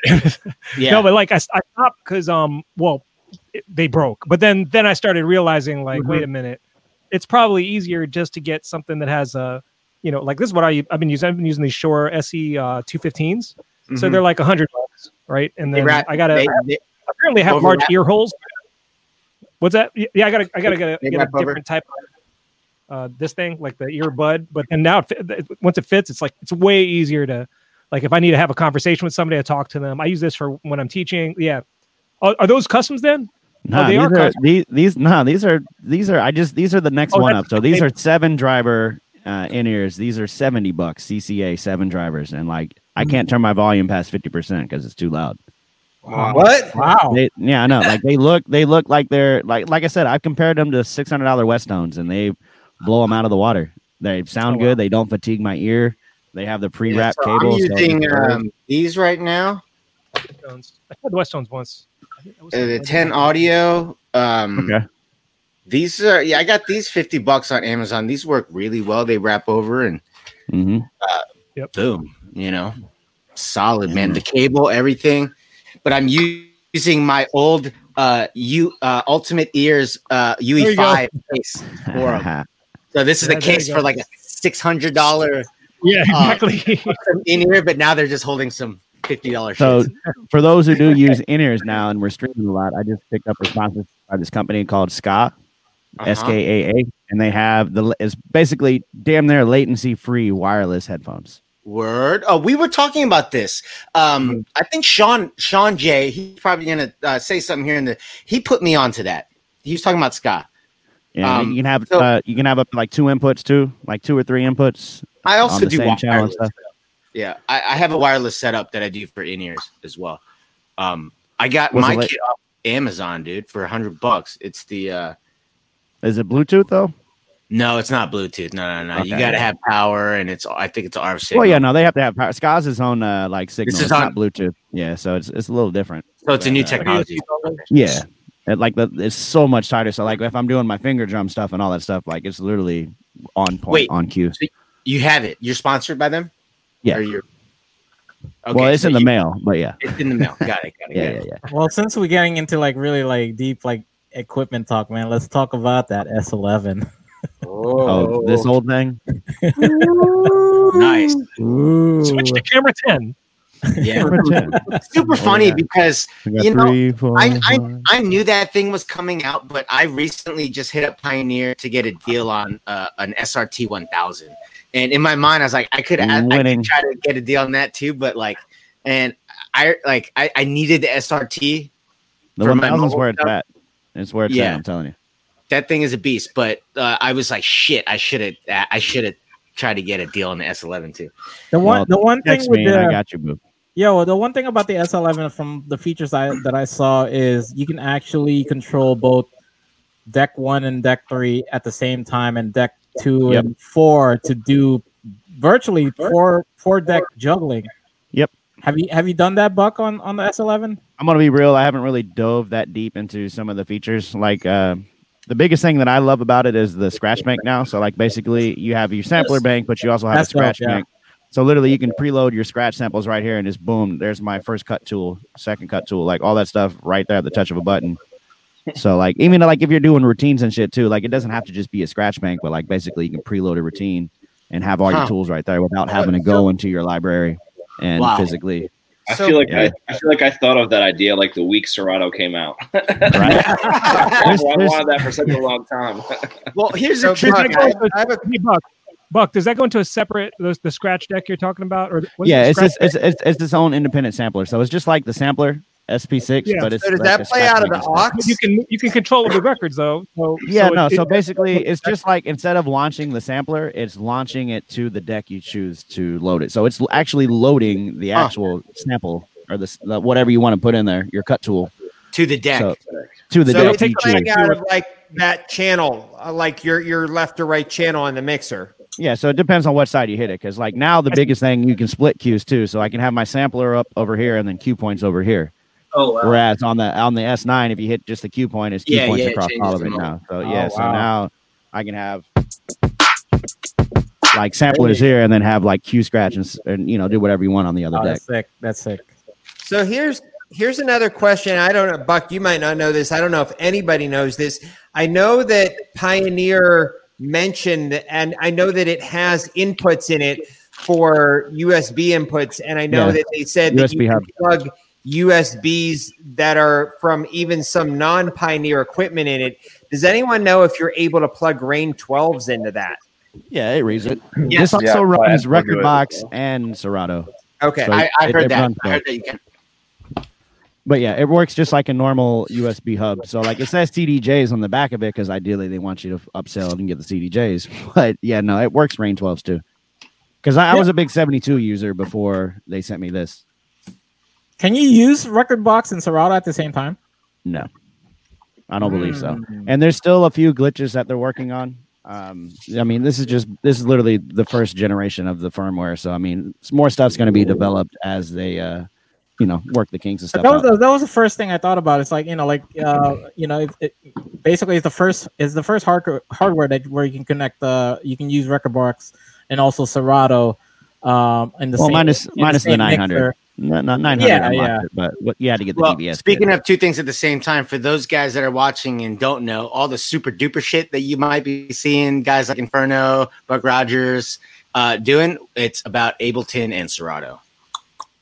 Pretty much. But the big question I have, the big question about S11, because like with the Rekordbox and Serato, it's like, I was thinking about it, it's like, like maybe Rekordbox becomes a backup for in case your Serato laptop like goes down or whatever. Yeah, but you still can't use sticks. Like it's not built like a CDJ. It's just built for the software version of Rekordbox, so it's not 100% of a failsafe. But once my 3000s get here, though, we're gonna definitely HID mode them and good to go. You still fucking love HID mode. It's pretty, and now that the hub's in the mixer, you don't have to get that the hub and all that shit now because like it's just literally boop boop boop, one USB to the computer, done. So it's a nice little feature. How do you like the smooth echo, Buck? It's pretty dope. It's rather smooth. But no, to be real, I haven't really, I haven't dug that deep into it. Like I had the 909, and that by all time, like that was so far ahead of its time. That the 909 was. Oh yeah. Like that was so far ahead of its time. The day I sold mine was a sad day, man. I needed cash though. But you can still get them for like $300-$400 on eBay now. So yeah, those things are heavy.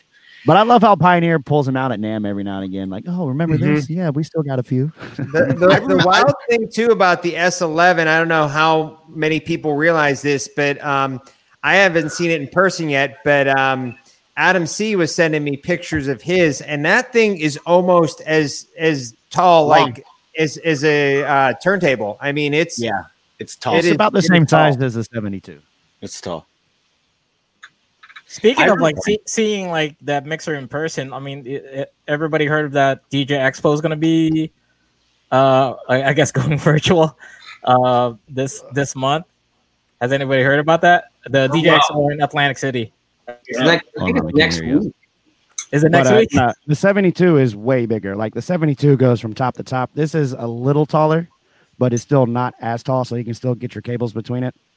Like for those who like to wrap it like in the deck, you know what I mean? Yeah, I do that.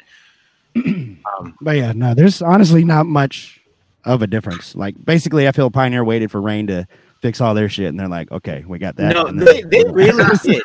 They really did, because I remember. I'm sure I can't be the only one. 2 years ago, I got the email to do the questionnaire for Pioneer, and all the questions were clearly leading to. They've been working on this for 3 years. They're joining now.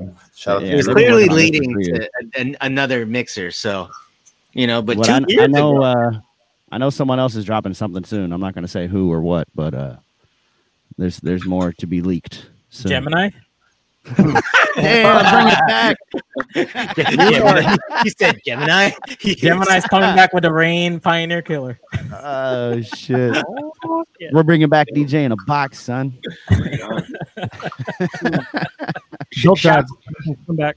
Shouts to Doc Blust, our associate producer. He's getting into DJ gear and stuff, and he sent us a link. He's like, "What about this?" He sent us a Gemini product, and I kept my mouth shut, but Gio was like, "Trash." There's a Denon rotary mixer coming out. I didn't say it. I was gonna say it's probably Denon.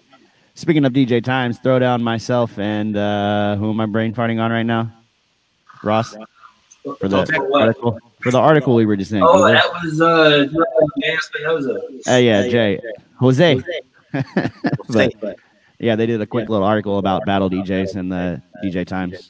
Even though Guetta's the number one DJ for some reason. But. Yeah. Man, you guys got okay. Wait. Let's talk about that though. So you're saying battle DJs in 2020 just got some shine in DJ Times? That's crazy. Yeah. That's actually pretty crazy. Like a little blurb, a page, 2, 3 pages. I think it was like 3 pages. I think. Okay, I gotta check this out, man. It's a dope article. Because, 3 digital pages. Let's refine. 3 digital pages. I think it's like you could turn the page like twice. Okay. Well, that's happened before, though. That's happened before. I remember Shifty when Shifty won back in 2007. Where's he been? He's been so low key. I haven't seen much from Shifty lately. He's out in Brooklyn, man. He's got his own place there. He's mixing records. He's got an amazing studio, man. He's really good at that stuff. When's another Easy collaboration going to come out? What's up with Easy? I would love to, man, but it's just Easy, man. It's not very easy to get together. Let's get the Beezy going. Let's get the Beezy going. Yeah. He was in fucking Easy. The Beezy. Be easy. Well, does he still keep his gold turntables like under the coffee table? Oh, I don't know, man. Last time I saw him was a couple years ago, and FaceTime him right now. Yeah, it's been a while, man. I checked out the studio, man. It was nice, man. He's got the whole setup there. He has artists come in, record. Like he's got a place out in Brooklyn. It's a bigger, like a nice big two bedroom place, but they got an extra room for the studio, for the actual studio. Shifty should have come back on the DMC Worlds online and just do his routine on those gold turntables and troll everybody. Yeah. Oh my God! So let's talk about I Emerge. I Emerge. Here's the thing. Man. I think a lot of people are saying he trolled us, but I think deep inside, maybe he didn't. Maybe he was just doing him, and he fucking came off like he trolled us, but he didn't. I don't know. Well, Immortal hit me up the day that they announced him. I was gonna say Immortal is the only guy who would really know.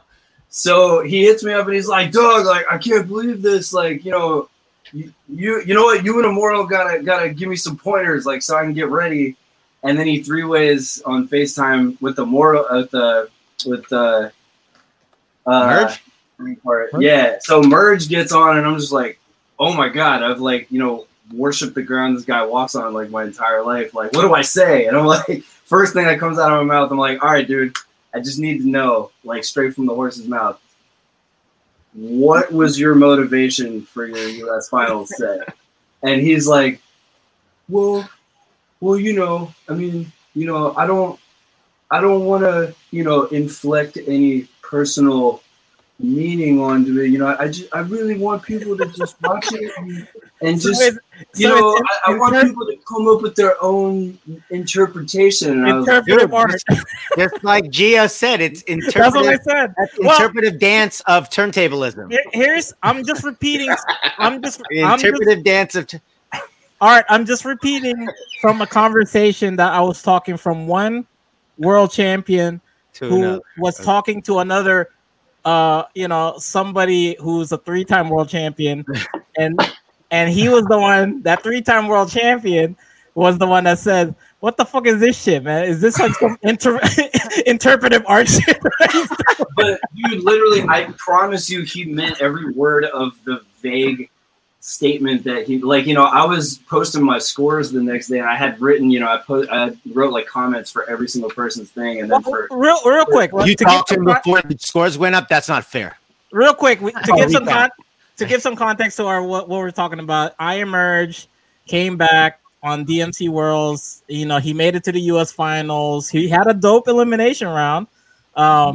But basically, I mean, some say he's considered the greatest battle DJ of all time because he had that stretch from 2004 to like 2006 where it's like nobody, even Craze. Yeah, well, we're talking stats. Worlds. Craze won the 3 big ones, but I mean, he was a 5-time. He was a 5-time world champion during that stretch, man. So for every battle that was out. For somebody who's considered the greatest battle DJ of all time, arguably, to come back and post that interpretive. Yeah. But that's why he's got the juice. Like, he could seriously like smoke everybody if he really wanted to. So to do what he did was so provocative. And in my comment, I was like, ...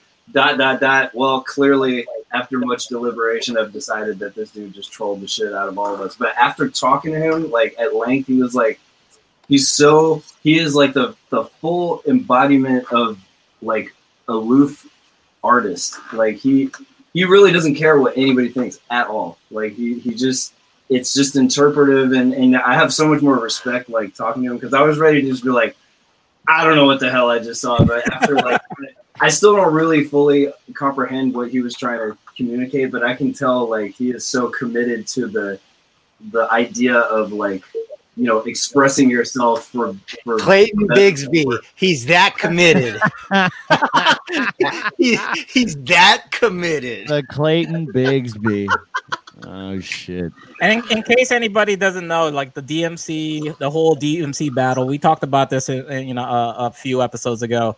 During the season, the DMC battle, they're all online. It's all online due to COVID. And right now we're at the DMC elimination round, which they aired. They finally released everybody's. It's 14 competitors or 16 competitors that are basically, they put up their elimination round this past Sunday. So I believe they're gonna announce next week. It's on like Monday. Next week for like who's gonna make it to the world finals. Do we know how many people? It's gonna be 6 in the finals, and we don't know if Skills is defending or not. But okay.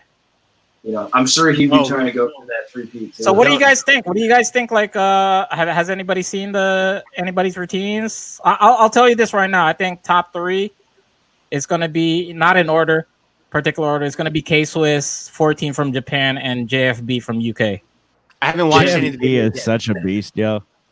JFB is dope. So when I won the Serato Cup in Jazzy's house, like, JFB, like, he was the only competitor. Well, him, Espinoza, Miles, they all dropped out, but JFB was practicing so fucking much he crashed his laptop. That was probably the only reason why I would have won, because if that motherfucker was in it, he was literally just. Like, the whole part of playlist, though, is like to, absorb and see everyone and, get inspired. But he was just literally in the basement just fucking working on his routine the whole time. He's such a beast, though. He deserves a world title. You know what I mean? Like, he's one of those 100%. Like a director who's been in the game for 30 years and he still hasn't won, like, an Emmy yet. You're like, what? How is this possible? Okay, I'll go ahead and say it. You know what? Now that I thought about it, with everybody in the finals right now, you know how it is. It's usually, it seems like it is his time. So I think he knows it, and if he works his ass off, he can get it. He does. But JFB, you're talking about? Yeah, JFB. Yeah, all he needs to do is work his fucking ass off. Fuck the internet. Fuck watching us talk about him. To be honest, man, to be honest, the way things work, as far as like judging in politics, I think it's K-Swiss time, man. I think he's gonna finally get that world championship, man. Yo, where can I watch already? He's got like 5 world champions, doesn't he? Yeah, well, Swizz already has some titles. Swizz and Rainer. Well, like, Swizz doesn't have the main title, the number one title. Yeah, well, yes. He's well, also in that. Everyone He's also wants in a that. showcase title. He's also in that cocky Maybe era someone too, can, where he's the drop teenager age are kicking in. link. Can someone drop the link in the chat of Thank you, Remedy. Twitch chat where Remedy just did. Yeah. Anyways, those guys know. Those are all my brothers, man. I wish them the best. I hope they fucking. Here's the thing, as a fan, and this is what I told people about my DMC set. I kind of just did it to do it. I wasn't gonna do it, but with the involvement of the school and DMC setting up a studio for practice space, and since I'm the lead instructor and I had to set it up, I watched it. I was like, man, I would feel bad like wasting this setup. So I might have to just do a 2-minute just to do it. And then the 3-minute took me 3 days to put together. Nothing too crazy. I wanted to have fun. But like I said on my stream, as long as the fans were able to get a little bit of excitement this year over about turntablism and have something to wait for and be like, man, I'm waiting for these videos. Like, I'm happy to have been a part of that for them this year. Like, you know, I want to help keep turntablism alive. And I realized that not battling this year, I would not have been able to really help the way I wanted to. Well, here's what I want to talk about. Like, I want to ask the panel, especially like, you know, like the guys that's, you know, Enferno, of course, you know, he got runner-up in the Worlds. You're a beast. I still have that DVD. God. Oh yeah, that's right. I definitely want to get everybody's opinion on like U.S. competitors, because like right now, you know, like as far as like the U.S. competitors, it hasn't been that great. You know, as far as like like of course the last world champion that came out of the U.S. is Vajra, aka Chris Carnes. And the closest one, the last person who got second place was ID. You know, that was 2014, and then Traps got third place, I think, in 2016. Yep. But nobody has placed since then. Like, what do you think is happening with the American scene? Why is it that we're not getting anybody? You know, I mean, Throwdown, you've been there a couple times. You know, in the U.S. You know, first thing I think around hip hop culture is dying, and no one gives a shit. Yeah. No, seriously. So like we went to other countries when we were out there, not just London. Like we went to Amsterdam and France and Serbia, and like, dude, they eat hip hop culture. Yeah, I'm telling you, we've been around the world. Dude, these cats eat it up. In America, they don't give a fuck. They just want the new shit, the shiny shit. Like they don't give a shit about like cultural. But what is it gonna take for another American to like win the whole thing? Because right now we're getting our asses whooped. Leave America. Yeah. But so hunger strike. So just I think like a comparison thing that I can think of for that I observed was in the mid 2000s when AM and Jazzy Jeff, from the club standpoint, from the like bottle service club, were touring everywhere and Vice and everyone. All of the younger up and coming DJs wanted to emulate them, and that's what everyone wanted to be. And then things turned over in the club scene, I think nationwide, in the early to mid 2010s, where everyone wanted to be an EDM producer because that was what there was to emulate. And I think you might have some guys still going after Red Bull 3 style because that's a much bigger deal in the US. But I think there's even a ton of DJs in the US that aren't really familiar with DMC and don't follow DMC at all. So I think there's no hero out there right now that the young DJs know of, like, oh, like I know of this guy. I want to be as good as this guy when I get older and practice. So I think that's kind of the rut that we're stuck in right now. And unless somebody comes up on their own, I feel like there needs to be that leader for the younger DJs to look up to. And obviously that doesn't exist right now as far as people that are they're DJs good enough, but that they still aren't competing right now. I thought Rodgers was that guy. Looking back on it, I think I even had this conversation a couple times back then. I'm talking about I'm talking about when Serato started like becoming prevalent over vinyl, right? So That for me, that was 2000. For me, it was around I think I switched in 2006 to vinyl to Serato. Well, but you I remember actually battled at the end of the vinyl era, like right at the tail end. Yeah. Yeah. No, I battled to like 2004. Eric, what year did you win again? I remember I was in high school and I went with you guys to New York, and I was so young. 2003, man, 2003, and then I went to the Worlds and everything. But the thing is, if you think, like I was thinking about this back then, if you think about it, people have a lot more, or what do you call it, prospective battle DJs, whoever those people might be or might have been back then.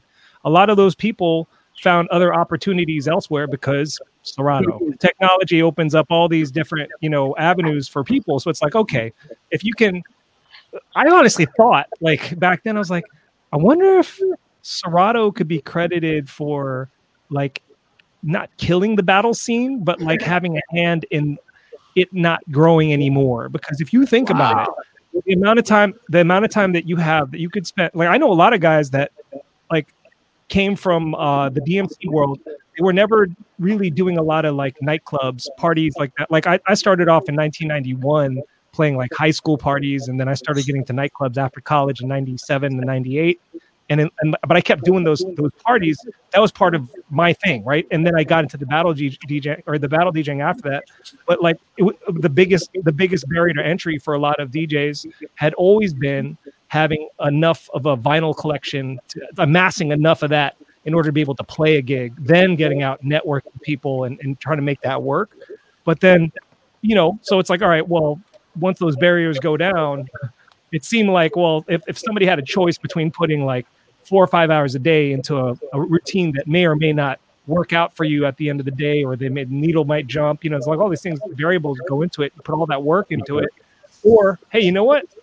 I can just kind of like start downloading off what was out back then, like Napster, Airshare, putting together or getting together my friends, getting a collection of music. It's like, wait a minute, I can just go try to shop my mixtapes at a club and like get work and like make money and like, wait, I can make this a career. Oh, wait, hold up. So all these eyes open. I think like it's a major draw away from the culture of the battling from back then.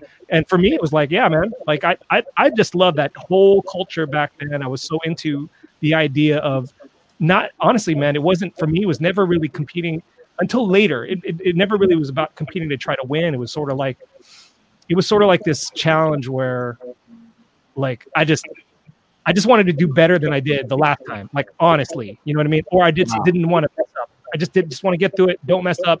And be okay with that, because there's plenty of times where I would go up there, my hand would be shaking, like I would have like, the nerves would get the better of me. That happened plenty of times leading up to that. For me, it was a personal goal, right? But like, if you think about it, just going back to like what's happened over the years, I think that has a big part in it. And then like, I think people having the option to do other things aside from preparing for DJ battles. You look at Red Bull, right? Okay, well, like you're gonna enter a DJ battle, right? Are you gonna If you don't know anything really about the culture and you're just sort of getting into DJing and say, oh, this is pretty dope, different types of like scratching, juggles, like technicality of DMC. But they go, oh, wait a minute, Red Bull over here. I know, I've heard of Red Bull. Like, oh wait, what are the prize? What do the winners get? Oh, they get a lot of money. Like, maybe let me check that out. You know what I mean? So that's like a marketing thing, dude. Red Bull's got like exponentially more money than like DMC. But it changed every year, though. It changed every year. It has been changed. But the money has changed. The money has changed. In people's eyes, like if you think about it, just think their attention will be like, oh, wait a minute, this is an option too. People just didn't have as many options back then when I was battling. Very true. Very true. Maybe that's part of it, If you look at the trajectory of tennis and battling, specifically DMC battling, you'll see a very significant parallel. Tennis in the 80s, you had McEnroe, you had Agassi in the 90s with Sampras. Think about DMC battling in the 90s, mid 90s, and then like, when's the last time you've seen any American male anyway win any tennis major? It's been a minute. Well, the big thing that I'm just going back to what ID said on social media that got me like thinking about it, and he was being honest about the U.S. finals, and and he mentioned, man, this group of like people in the U.S. final is like, it's as a whole, it's crap. It's like everybody in the Australian finals would have shitted on like everybody in the top. You're talking about this year? Yeah, and he's really disappointed of like what came out of like the U.S. finals this year, because like we were talking about it on the episode, and we were thinking, man, maybe the online final is going to bring out so many people out of the woodworks and get like and get the U.S. scene back to where it was very, very competitive. But like he was very disappointed like what the outcome was on the U.S. finals, where not the top three placing, but he said like overall like everybody from like fourth place and I mean, if you notice, like most of the heavyweights that you would expect to enter, like nobody entered. Let's just call it that. Not a lot of heavyweights entered. Yeah. And I think our country has been dealing with more overlapping crises than most of the rest of the world. You know what I'm saying? Like I think most people at the beginning of 2020 when we got locked down and they're like, yo, at least, there's going to be all these talented people at home and they're going to be like cranking it. You're going to see a lot of albums and mixtapes and EPs and videos and blah, blah, blah. Honestly, I don't think I've really seen the type of output that I was expecting, because like we're all out here like uninspired and just sort of hoping for a tomorrow that doesn't suffer. Once again, though, I'm okay with that as well, because if I wasn't doing that, what was I doing? I was spending time with family. Me and my dad have fucking lunch on Sundays every day now. Like just there's these new connections. Like I'm just closer with my family now, and that is priceless. So even if I didn't put out a lot of the work that I said I was going to do, if I didn't put out the battle routines I would hope I wanted to put out earlier, I'm okay with that, because I'm alive, my family is alive, and we love each other. And I have a puppy. You still got fourth place with 3 days worth of effort in the U.S. finals. 3 days worth of effort got me fourth place. Yes. Let's go to Buck real quick, because he had a comment he wanted to make. I was seeing in the chat. You had something you wanted to say, Buck? I don't recall. I was commenting on Inferno doing the Rubik's Cube as he's going for round 2 right now. Speaking of like the whole crisis and unplugging, like when wait, I got to see that Rubik's Cube. Get it? Oh shit! You got the drum set in the back now. When did that get there? Get it, Eric.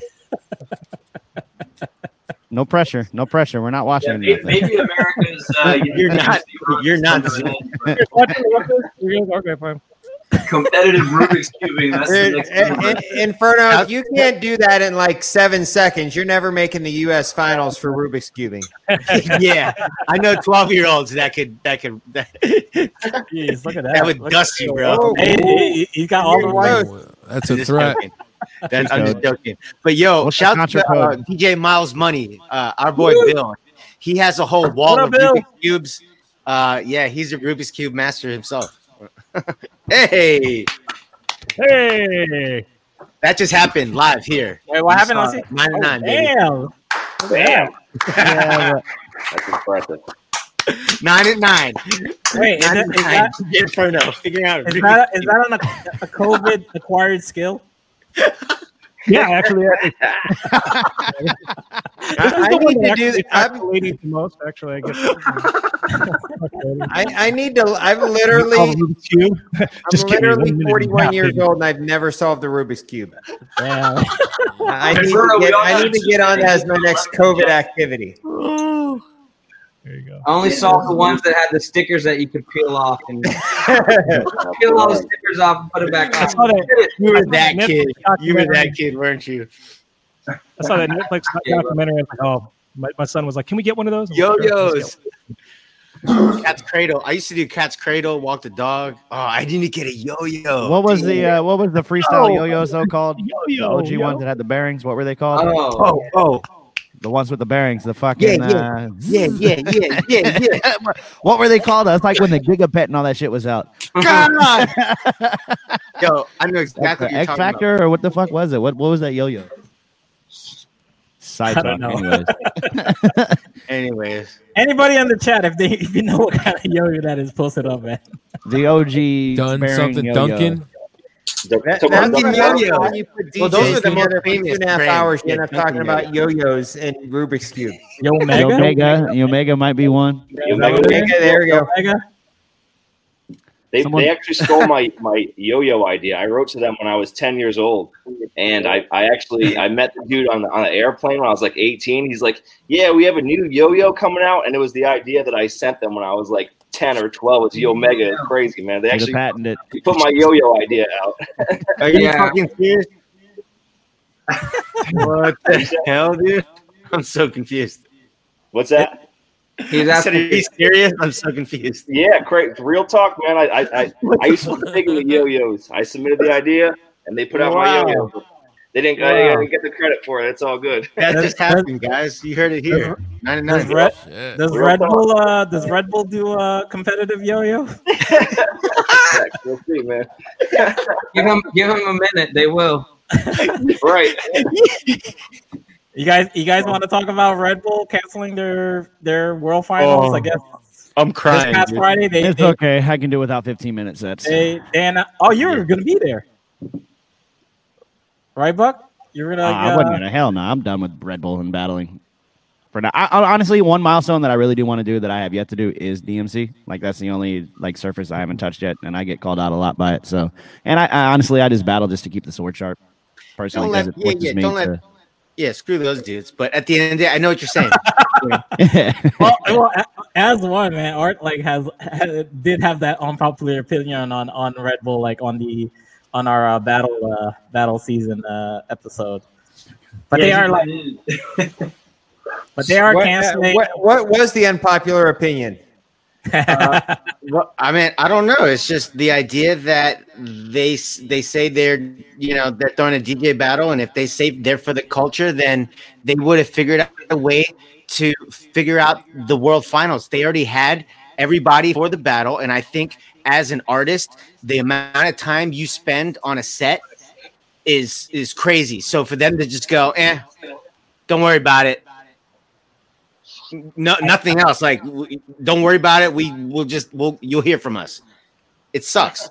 Every year it kind of changed with Red Bull. I mean, I'm with you on that. I wouldn't consider that an unpopular opinion. I would, unless you work for Red Bull, I would probably consider that a popular opinion. Well, you have to think about it in the sense of the entire mass that go and think about DJ battles. Most people would probably say, "Wow, Red Bull." I'm talking specific DJ battle culture. If they want to put their hands in this pocket, that's all. I don't know. I'm gonna feel the way I feel. Well, here's the proper public, statement that they made. I mean, in light of health concerns and the advice of health authorities around the world, the 2021 edition of the Red Bull 3-Style World Final has been canceled. We trust that this decision will be understood and respected. And then, DJ City, shout out to DJ City. Look at Remedy's face. Basically added, however, the likely inability to host packed indoor nightclub competitions with hundreds of attendees over several rounds proves to be the determining factor of the cancellation of the 2021 attempt at the competition. So hosting empty venue or online-only DJ sets as competition would not necessarily be dissimilar or unique compared to any of the thousands of DJ sets that are already streaming online. So I guess they're saying, they rely on that nightclub atmosphere. That was a long-winded explanation. That was really long-winded. He's practicing his reading. We're gonna try to bend you around with a big ass long ass. Their lawyers definitely wrote that. Yeah. Yeah. And look, again, I have a relationship with Red Bull. I've worked. I stage managed that show, the U.S. Final. Not anymore. You don't. No, I know. Probably, but again, it's like I've gotten checked on them. It's just. Come on. It's like, but this is me. If you know my history, I've been. I don't think anybody checks this little podcast, man. So I've been DJ battling for so freaking long that it's like it's close to me. So if you want to, I don't know, we're at 1,000 viewers. If you want to put your hand in this cookie jar, I think. And honestly, Nightmare on 2, she just made a really good comment about there's drive-in concerts And someone with Red Bull with unlimited resources could have done. That's what I'm saying. Freaking battle. They could have done something pretty ill. They could have done it in Korea. Yeah, if you're quarantined for 2 weeks. Because, like, if let's say they basically put it on ice for a year, and then when 2021 comes around, are they going to take all those cats that made it to the finals, that put all that work in? Are they going to then give them an opportunity to? I think they're not going to give them an opportunity. I think they're just going to move on. They're going to move on to the new season. The young Inferno, though. So that's what's kind of disappointing. They're not taking care of like all the ones that worked hard to like make the national championships or to win their respective national championships, and that's it. I mean, they're gonna get gypped out of that non-existent prize money. Yeah. Every year the prize money changed. Like in Trentino, the year that he won $55,000 for the U.S. finals. I took just winning the qualifier. You got 5 racks. I took second place at Trentino in Chicago, and I got another 5 racks. He got we got Immortal up in the building. What up, Jamie? What up, champ? Yo, that's more than Cool Mix. Y'all remember Cool Mix back in the day? What's up, Immortal? Yeah. Rock in the building. Shouts to the Scratch Academy, Miami. Yeah, dude, in the super early Red Bull 3000, I got my ass kicked by Bonics in like 2011. And then I was also in it again in 2012 in Pittsburgh. And in the early ones, you legit got paid for just participating. Like I think the second year I got $500. You got $500 literally if you went to your local areas around it. Well, for showing up. The mentality was is you're giving up a paid gig for that weekend to be there. But when Bonics and I was in it for 2015, they didn't give us shit. We didn't get nada. And that's when they spread the finals out to 3 days for the U.S., which is way overplayed first and foremost. That was what that was the Denver year. Nah, that was Phoenix. For Phoenix. Yeah. The venues are way too big for that year. Yeah. All right, Mortal got 7,500. Jamie with the flex. And that's what was crazy about Cool Mix. Second place though. That's the key. He said 7,500 per second. They gave us mad money, and they were like, "Who do you want to book as your act?" I'm like, "I want to book Gangstar," because I promoted the Cool Mix show. Oh, I remember that Cool Mix. And I was like, "They're like, what? Who do you want us to bring?" And I'm like, "I want Gangstar," and they were like, "Done." Wow. Give you the Gangstar. I thought it was gonna be a long-winded thing. It said done. Oh wow. No, they were just like, "Yeah, you want Gangstar? We got it. We'll get you Gangstar." Wow. And all the DJs. I mean. Immortal just saying. So I think first place might have been $10,000 or $12,000 or something. You get a lifetime supply of cigarettes too, or no? only the menthols. Right. Those things are harsh though, bro. Come on, it's like cool. Let's be Is real. Cool still around? No. Those cigarettes were harsh, bro. I was a Newport guy back in the day. Yeah, they were stronger than Newport. And they're pretty much Cool and Newport are the same. Yeah, for sure. That fiberglass shit. Yeah, I remember that. I got to interrupt real quick, guys. Look at fiberglass. DJ Sinless. He was asking. He wanted to know from like Buck and myself, and how we talk, how we go about like constructing the live remix sets. Yes, I want to shout him. He's always been a good support. Yeah, man. I mean, I know you got. I mean, Buck's got routines on routines on routines, man. Peace, Sinless. Yeah, man. I need to make more. Yeah, I mean, for me personally, it's actually I haven't been putting together anything like that you would actually practice lately. Like I've actually been trying to improv it more lately. I've been digging those sets though. Those have been dope. Just going with the flow, kind of showing people your workflow behind it. I've been wanting to do like a Machine Monday for the longest time too, where I just kind of show people my workflow and how I cut stuff up and just the behind the scenes aspect instead of you're all on Machine too, right? You're doing everything now. No more Ableton drum racks, right? No, not anymore. I'm debating on going back, but ever since the MK3 came out, like some of the MIDI like it's not the same because like with MK2 they had the Ableton script, so like it made it real easy to kind of cross over. So, but I've noticed it could just be something on my end too. But I have 3 different MK3s, so it's got to be a MIDI mapping issue or something because like the pads don't react like they used to. Like basically in Machine. Well, yeah, in MIDI mode for Ableton, like the pads like have their own little glitch. Like they basically have like a roll or something of that nature to where like it's getting a conflict from something else. But I have only MIDI turned on in Ableton, so I don't have it, enabled in anything else because you'll get MIDI conflict if you have it turned on in Serato and stuff like that. You know, it's weird you say that because that's what I used to experience on like with the MK2. Like, no, I'm sorry, with the the first one, the very first one, yeah. 2012 or whatever. And I'm like, why is it that when I hit this, there's like a double sound? Is that what you're talking about? Yep. Like you hit it once, it's like a touch release type deal. Almost. I don't know how it went away. I wonder if those guys are listening right now. You guys, it doesn't matter. Users in the States. It's years ago, but like I've never had that problem with it. Like with MK3, I've never had that. Then again, I haven't been doing it as much as you. But but machine mode works fine. Yeah, no, everything in machine is 100%, and like I like the workflow. I still chop shit up in Ableton just because I know exactly what I want when I go to it, and I just export it as 16 pads, or I'll just take like a sample loop or like a synth loop and then just chop those up on the pad itself. But I basically cut all the fat out, so I'm not having big audio files in machine. Yeah. But side note, for those who don't know, and I know Eric knows this, he is the reason why I use machine. By the way. Oh, thanks, man. I get to claim that. Yeah. But what's awesome is I now get to teach him some stuff as well. In your face, NPC. No, it's all love. Like it's awesome to fucking have a mentor in a sense. It's cool. The master. Yeah, definitely. That's what I told him. I was like, man, became the master.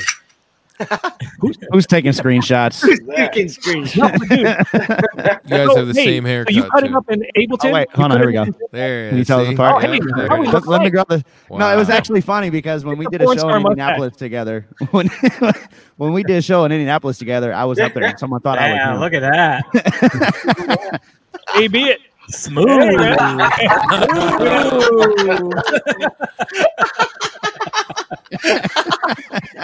Yeah, shiny. Look, all you gotta do is shave a mustache. Let me just get the Mexi stash going and we in here. Let me get that Juan Rodgers or Juan LPG Juan. No, wait, hold up. You cut it up in drum racks. Well, I used to in Ableton. So basically, I just slice the audio now and just import it into machine. So I'll make individual folders for each routine and just put the 16 samples in that folder. So like if anything were to ever happen, I still have those master folders. Yeah, I still have that master folder of the work that I've chopped, and it's just drag and drop. Like, because I literally like EQ it and everything in Ableton, so it's literally just a drag and drop scenario. I might tweak it a little bit in machine just to kind of get the mix right. It's like you get it basically close in terms of the length of the samples, and then you put it out in a folder. Yeah, like I'll EQ my snares and all that shit, cut the low end out, so you there's just less processing in machine. I haven't really tried using the machine process for coming up with like routine. I tried learning. This is like back when I first got machine. I tried learning this, just using that standalone as a beat, just to make beats, and like it felt like I was just fighting the Ableton workflow because I love the Ableton workflow. Dude, and Ableton, you could fucking automate anything. You can literally just right click, automate, map anything in Ableton. I gotta be honest. Shouts to the homies at Serato, but I've been using Serato Studio for a year now. But I still find myself fighting the Ableton workflow, man. Yeah, like she's got the Buck Jeremy emote. Yeah, hey, that's my alter ego, Buck Jeremy. He's got the mix. Yeah, the Ableton workflow is just I don't know. It's really hard to get into, but at the end of the day, once you figure it out, But then again, anything you start with for so long becomes your workflow. 100%. So as you're saying, you prefer Ableton over Serato Studio? That's what you're saying? Well, I meant, let's be clear here. They're two kind of different things. Ableton is a full-blown DAW, right? Yeah, so right, I recorded my mom's book. My mom, I recorded the audio book version for my mom thing. You could perform with it. You could do other things. Serato Studio is like a beat-making program. Well, you can't really sample audio yet. What's cool about Serato, though, it takes the DJ approach to producing. Yes. So, like, those that are already familiar with the software, it allows them to. And the browser is amazing. I hate Ableton browser. I can use it, but the Serato browser, I've been using Serato every day since 2004. So when everything pops up in studio and you can drag and drop your mix ideas, it's really quick. It's also kind of cool because it puts everything in key for you too, though. In a sense, Yes, you can drag and drop and like. But the thing about Ableton, why that doesn't matter for guys like us, is because we can already hear in key. So if we can hear it, we change it. But Serato does everything. It just kind of mashes it to the master key. I wish Ableton would put out a master key, a global key. Lock. I mean, that's what your tuner is for, in a sense. Well, True. I guess that'd be more for individual sounds. But that's individual, like a global. But just a global tonal balance, though. Tonal balance is a great tool to use. It shows you the spectrum field. Yeah, it's isotope. Yeah, kind of gives you the spectrum field and the like. You can also what's it called? I forget the term for it, but basically analyze someone else's mix and it follows the wave curve. Yeah. So when you're mastering yours, it'll help you kind of follow their EQ curve. Don't get me wrong. I made some fire beats on Serato Studio, though. Of course, they're fire. But artist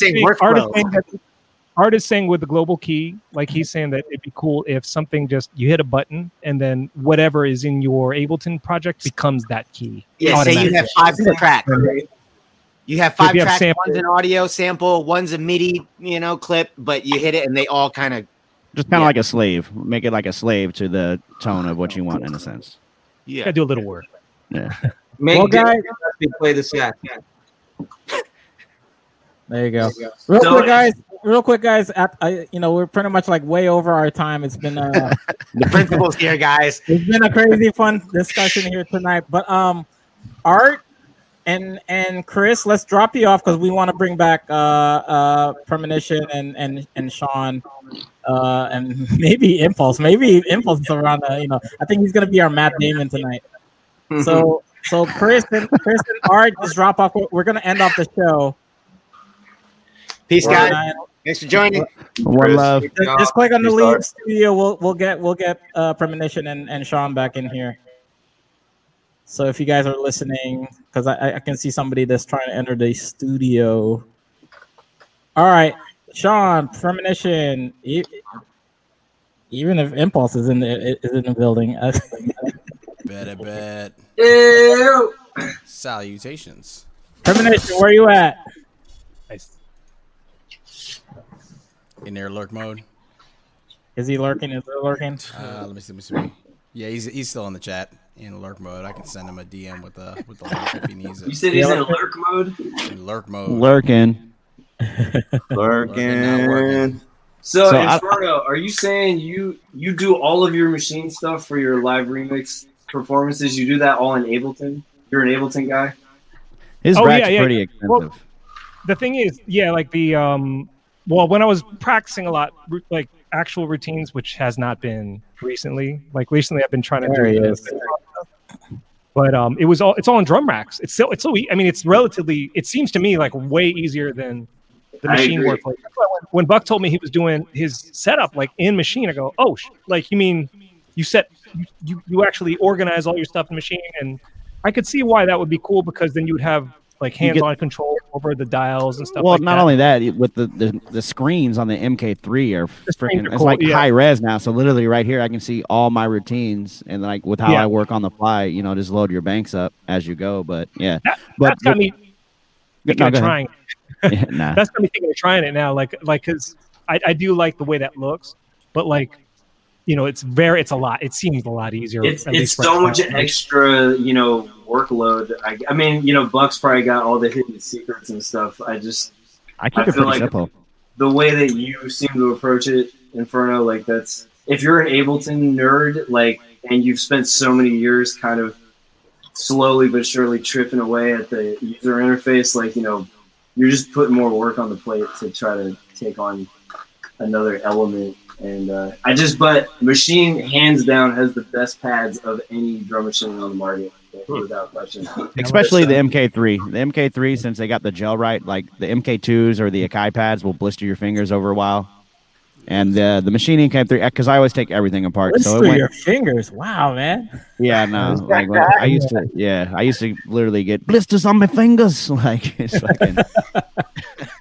But yeah, they went from the carbon strips to silver plated, and now the MK3 is gold plated. So like the response and everything's way more on point. Do you ever get double triggering on your MK3? Yeah. That's what he was talking about.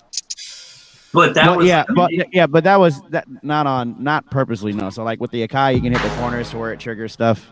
Yeah, no, you can't really do that on the MK3 or on any of the machines that I'm aware of. But that's the issue that I was having in Ableton when I used the MIDI mode in Ableton on the MK3. Oh, okay. You're talking about the accidental double triggering, like yes, where that's a weird thing. Like, you get the talking about that. Like, you get the note repeat. I haven't seen that yet. Well, guys, we gotta end off the episode because we're running out of time on our audio podcast platform. Our allotted time is running down. We're gonna have to pay some more. But anyways, man, this has been a really good episode. And that's gonna do it for us for the season, man. That's like we have 25 episodes in the books. Give it up one more time for our special guests: Inferno, Bonics, Buck Rodgers, Digital Dave, DJ Zoe, Premonition, Remedy, Throwdown, and Impulse. Will better answer your son. Impulse. We ran out of time, so we're gonna get you on the next episode. Sorry, fans. Well, right now, this is my life. I'm not ready.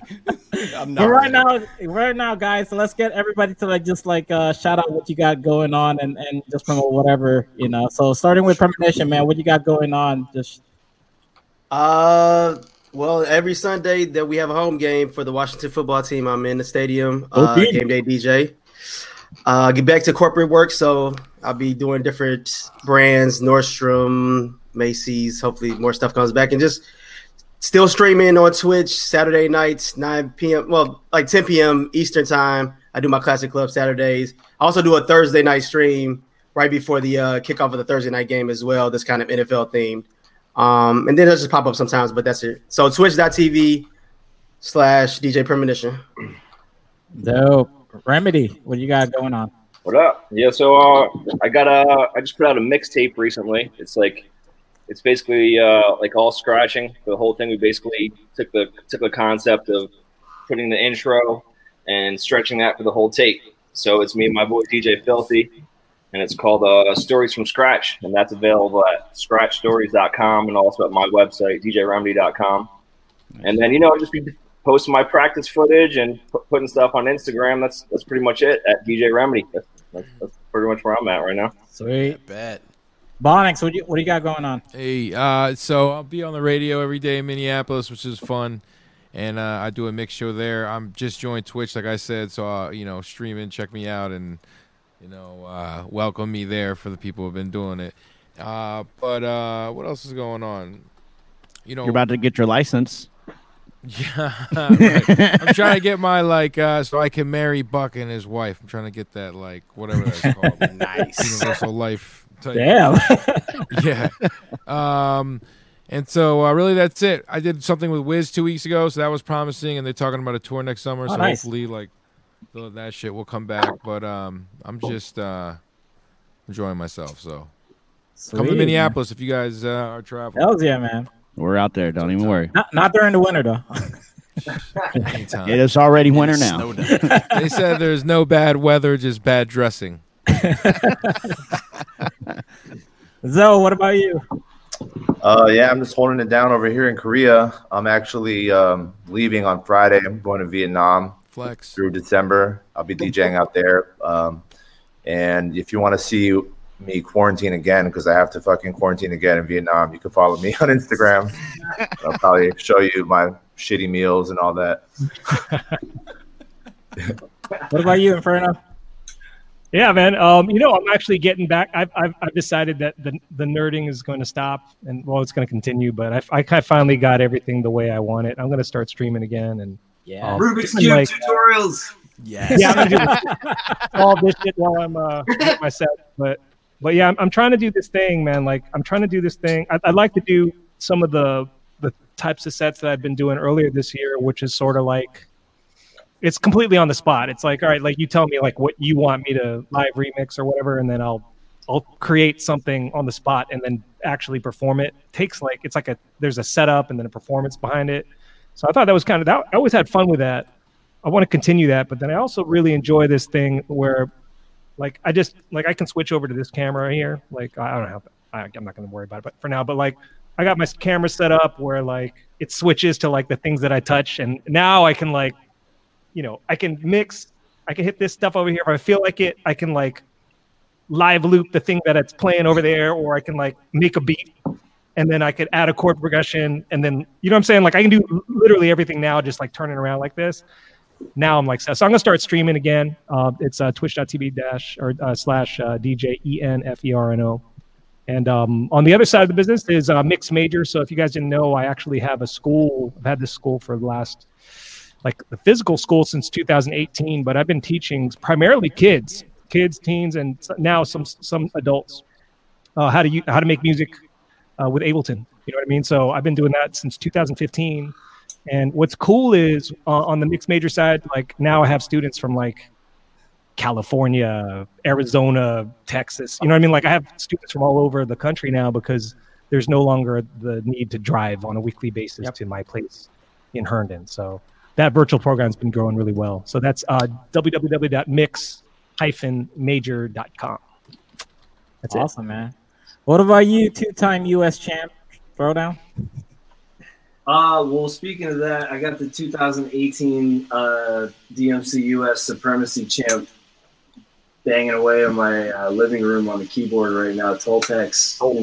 Nice. And so we are in the IDA World Championships in December. So we're doing our first teams routine. And I was working on the track when you so rudely kicked me off for about an hour halfway through the show. And this set is fire. So I think we got like 2 weeks left before we got to turn it in. So I guess keep your eyes peeled for that. Hopefully, finally, we can bring a world title back to the United States. Hey. But that's it. That and one day when I grow up, I want to be just like Inferno and Buck Rodgers because I'm all about this live thing. Honestly, I think after like quarantine. We're all on the road, just like killing ourselves, traveling and just playing show after show after show. And this quarantine has been such an amazing break from the norm. And I was like, I don't even think I want to be there anymore, period. Like, I just want to do live performances. Like, I'm basically going to be like a one-man band with a drum machine and a keyboard and a whole bunch of effects controls and 2 turntables and a mixer and a microphone and just do everything on the fly. And probably only play like with bands and you know what I'm saying, like all the kinds of acts that Chris Carnes plays with, Pretty Lights and Grammatic, Sun Squad. Like he fits in perfectly because he's not a DJ playing in between sets. He is part of the band. The scratching like over the hooks and throwing in like melodies and like acapellas and stuff. Like I kind of feel like Inferno touched on it for a second, talking about like was Serato the impetus for battle DJing sort of kind of falling behind? And honestly, I think it's everything. It's the industry, it's social media, it's technology, but we're at a point now where there's so many fun toys that you can kind of bring into the DJ booth. And I'm starting to see dudes like pop up here and there that are just like one person acts, whether you're a beatboxer or a finger drummer or a DJ or a keyboardist or a sax player or whatever. And I think that's the future. It might not happen tomorrow, but it's coming, and I want to be like right on the front wave of that. So I study all your videos. I see each and every one of them, but I like flip the phone upside down and just rewind it like 40 times. So I'm like, yeah, I'm gonna wax this motherfucker. Come on with it. Keep banging those fingers. Come on with it. Don't let him sleep on you. Hey, Ross be fucking finger banging, yo. He's got some tricks up his sleeve. He's all modest and quiet, but I see his shit too. So don't let him fool you. Nope. All right, Dave, Digital Dave. What up? Thank you guys for having me on again. Real quick, Inferno, I don't know if we ever got to like meet or talk in person. I don't think we have, but I've been a huge fan of yours for like years and years and years and years. So I just wanted to say that. And I appreciate you and all the work you've done over the years. And I also want to say, it's great kicking it with Buck and Bonics, as they're my 2 favorite DJs that I've ever gotten to play back-to-back sets with. Buck and I's set was super weird. It was like slow jams, like completely impromptu at the end of the night in Arizona. We were playing like back to back, like Silk and Shy and Escape and shit like that. But crumbly, super crumbly. I love you guys. So it's been an honor to be here. Check out mixcloud.com/DJ Digital Dave for my New Jack mix and all kind of mixes I'm working on. My Instagram's at DJ Digital Dave 1. And, I'll be keeping this 8-0 train rolling here. Hopefully, a few more weeks, hopefully the rest of the season, in Heinz Field for all the Steeler games. I'll be seeing your football team on December 6th. And thank you guys again for having me so much. Definitely. And finally, Buck Rodgers. Oh, man. So biggest thing I'm working on right now is just building residual income. Launching my label. Finally going to stop talking and fucking get off my ass and launch my label. I got my second alias, Exus, that I'm doing a lot more house music and stuff with. I just did some stuff with the Desert Heart crew. Like we had Porky from Desert Hearts and a few others out. Still working on my side project with Z-Trip with our little Form Like Voltron crew, which is what we're doing. So usually the sizzle reel that we did, it was me, Supernat, Adam Deitch from Lettuce, and then of course Z-Trip. So it's kind of, we have the drummer, the MC, the DJ, and then me kind of adding other elements in between. So we're really, I'm probably going to be going out to San Diego soon and working some more on our first official EP. So we kind of like develop our sound so we have something that we can actually launch. And then other than that, just streaming my ass off at DJ Buck Rodgers. If you see one without the S, like a DJ Buck Roger, that's not me. Oh wow, there's yeah, no, like everyone that saw him, like he was in a couple streams, like saying shit, and they were all like, "Oh, Buck, blah blah blah blah." And he's like, "What the fuck are you talking about? Who is like?" So if you see a dude without an S, it's not me. But once you know Bucking with me, you won't forget the D, and that's RODGERS. So everything at DJ Buck Rodgers, and that's pretty much about it. Well, there you have it, folks. That's it for the show. Man, that was a great show. By the way, folks, for everybody tuning in to our show on Twitch right now, please stay in the chat, all right? Because we're going to pay for it by supporting another DJ and raiding their channel once our show goes off the air. And we're actually going to raid DJ Audio 1 because it's his birthday today. So we're going to raid Audio 1 today. So just stay put in the chat. Just stay on the chat. But if I gotta end the show. So if you missed any of our episodes, you can watch our past shows on Facebook.com/BeatRefinery or YouTube.com/BeatRefinery. If you prefer to listen to the audio side of things, this episode, 3 hours of it, will be uploaded this Thursday to Apple, Spotify, Amazon Music, wherever you consume and listen to all things podcasts. So make sure to click like, comment, and subscribe to all of our different platforms, whichever you prefer. From all of us here, thanks again to everybody for tuning in the past couple seasons. Don't worry, the show will be back in a few weeks. We're just taking a little break. We might be back live here, just to try out something new. But for the 9 at 9 show, we'll be back in a few weeks. So once again, Sean J, do you have any last words? Yeah, I spent a whole afternoon today putting together all the links from all the references we've had at every single episode in our Discord channel, so you can check that link. It's been happening in the chat, so if you're in here live watching it, you can get that there. If not, get in touch with one of us. We can send you the Discord link. That way we can keep everybody in touch and kind of keep the conversation and the dope resources going throughout. I bought a house. I got to go pack stuff. I'm getting out of here. Mic drop, boom. Boom.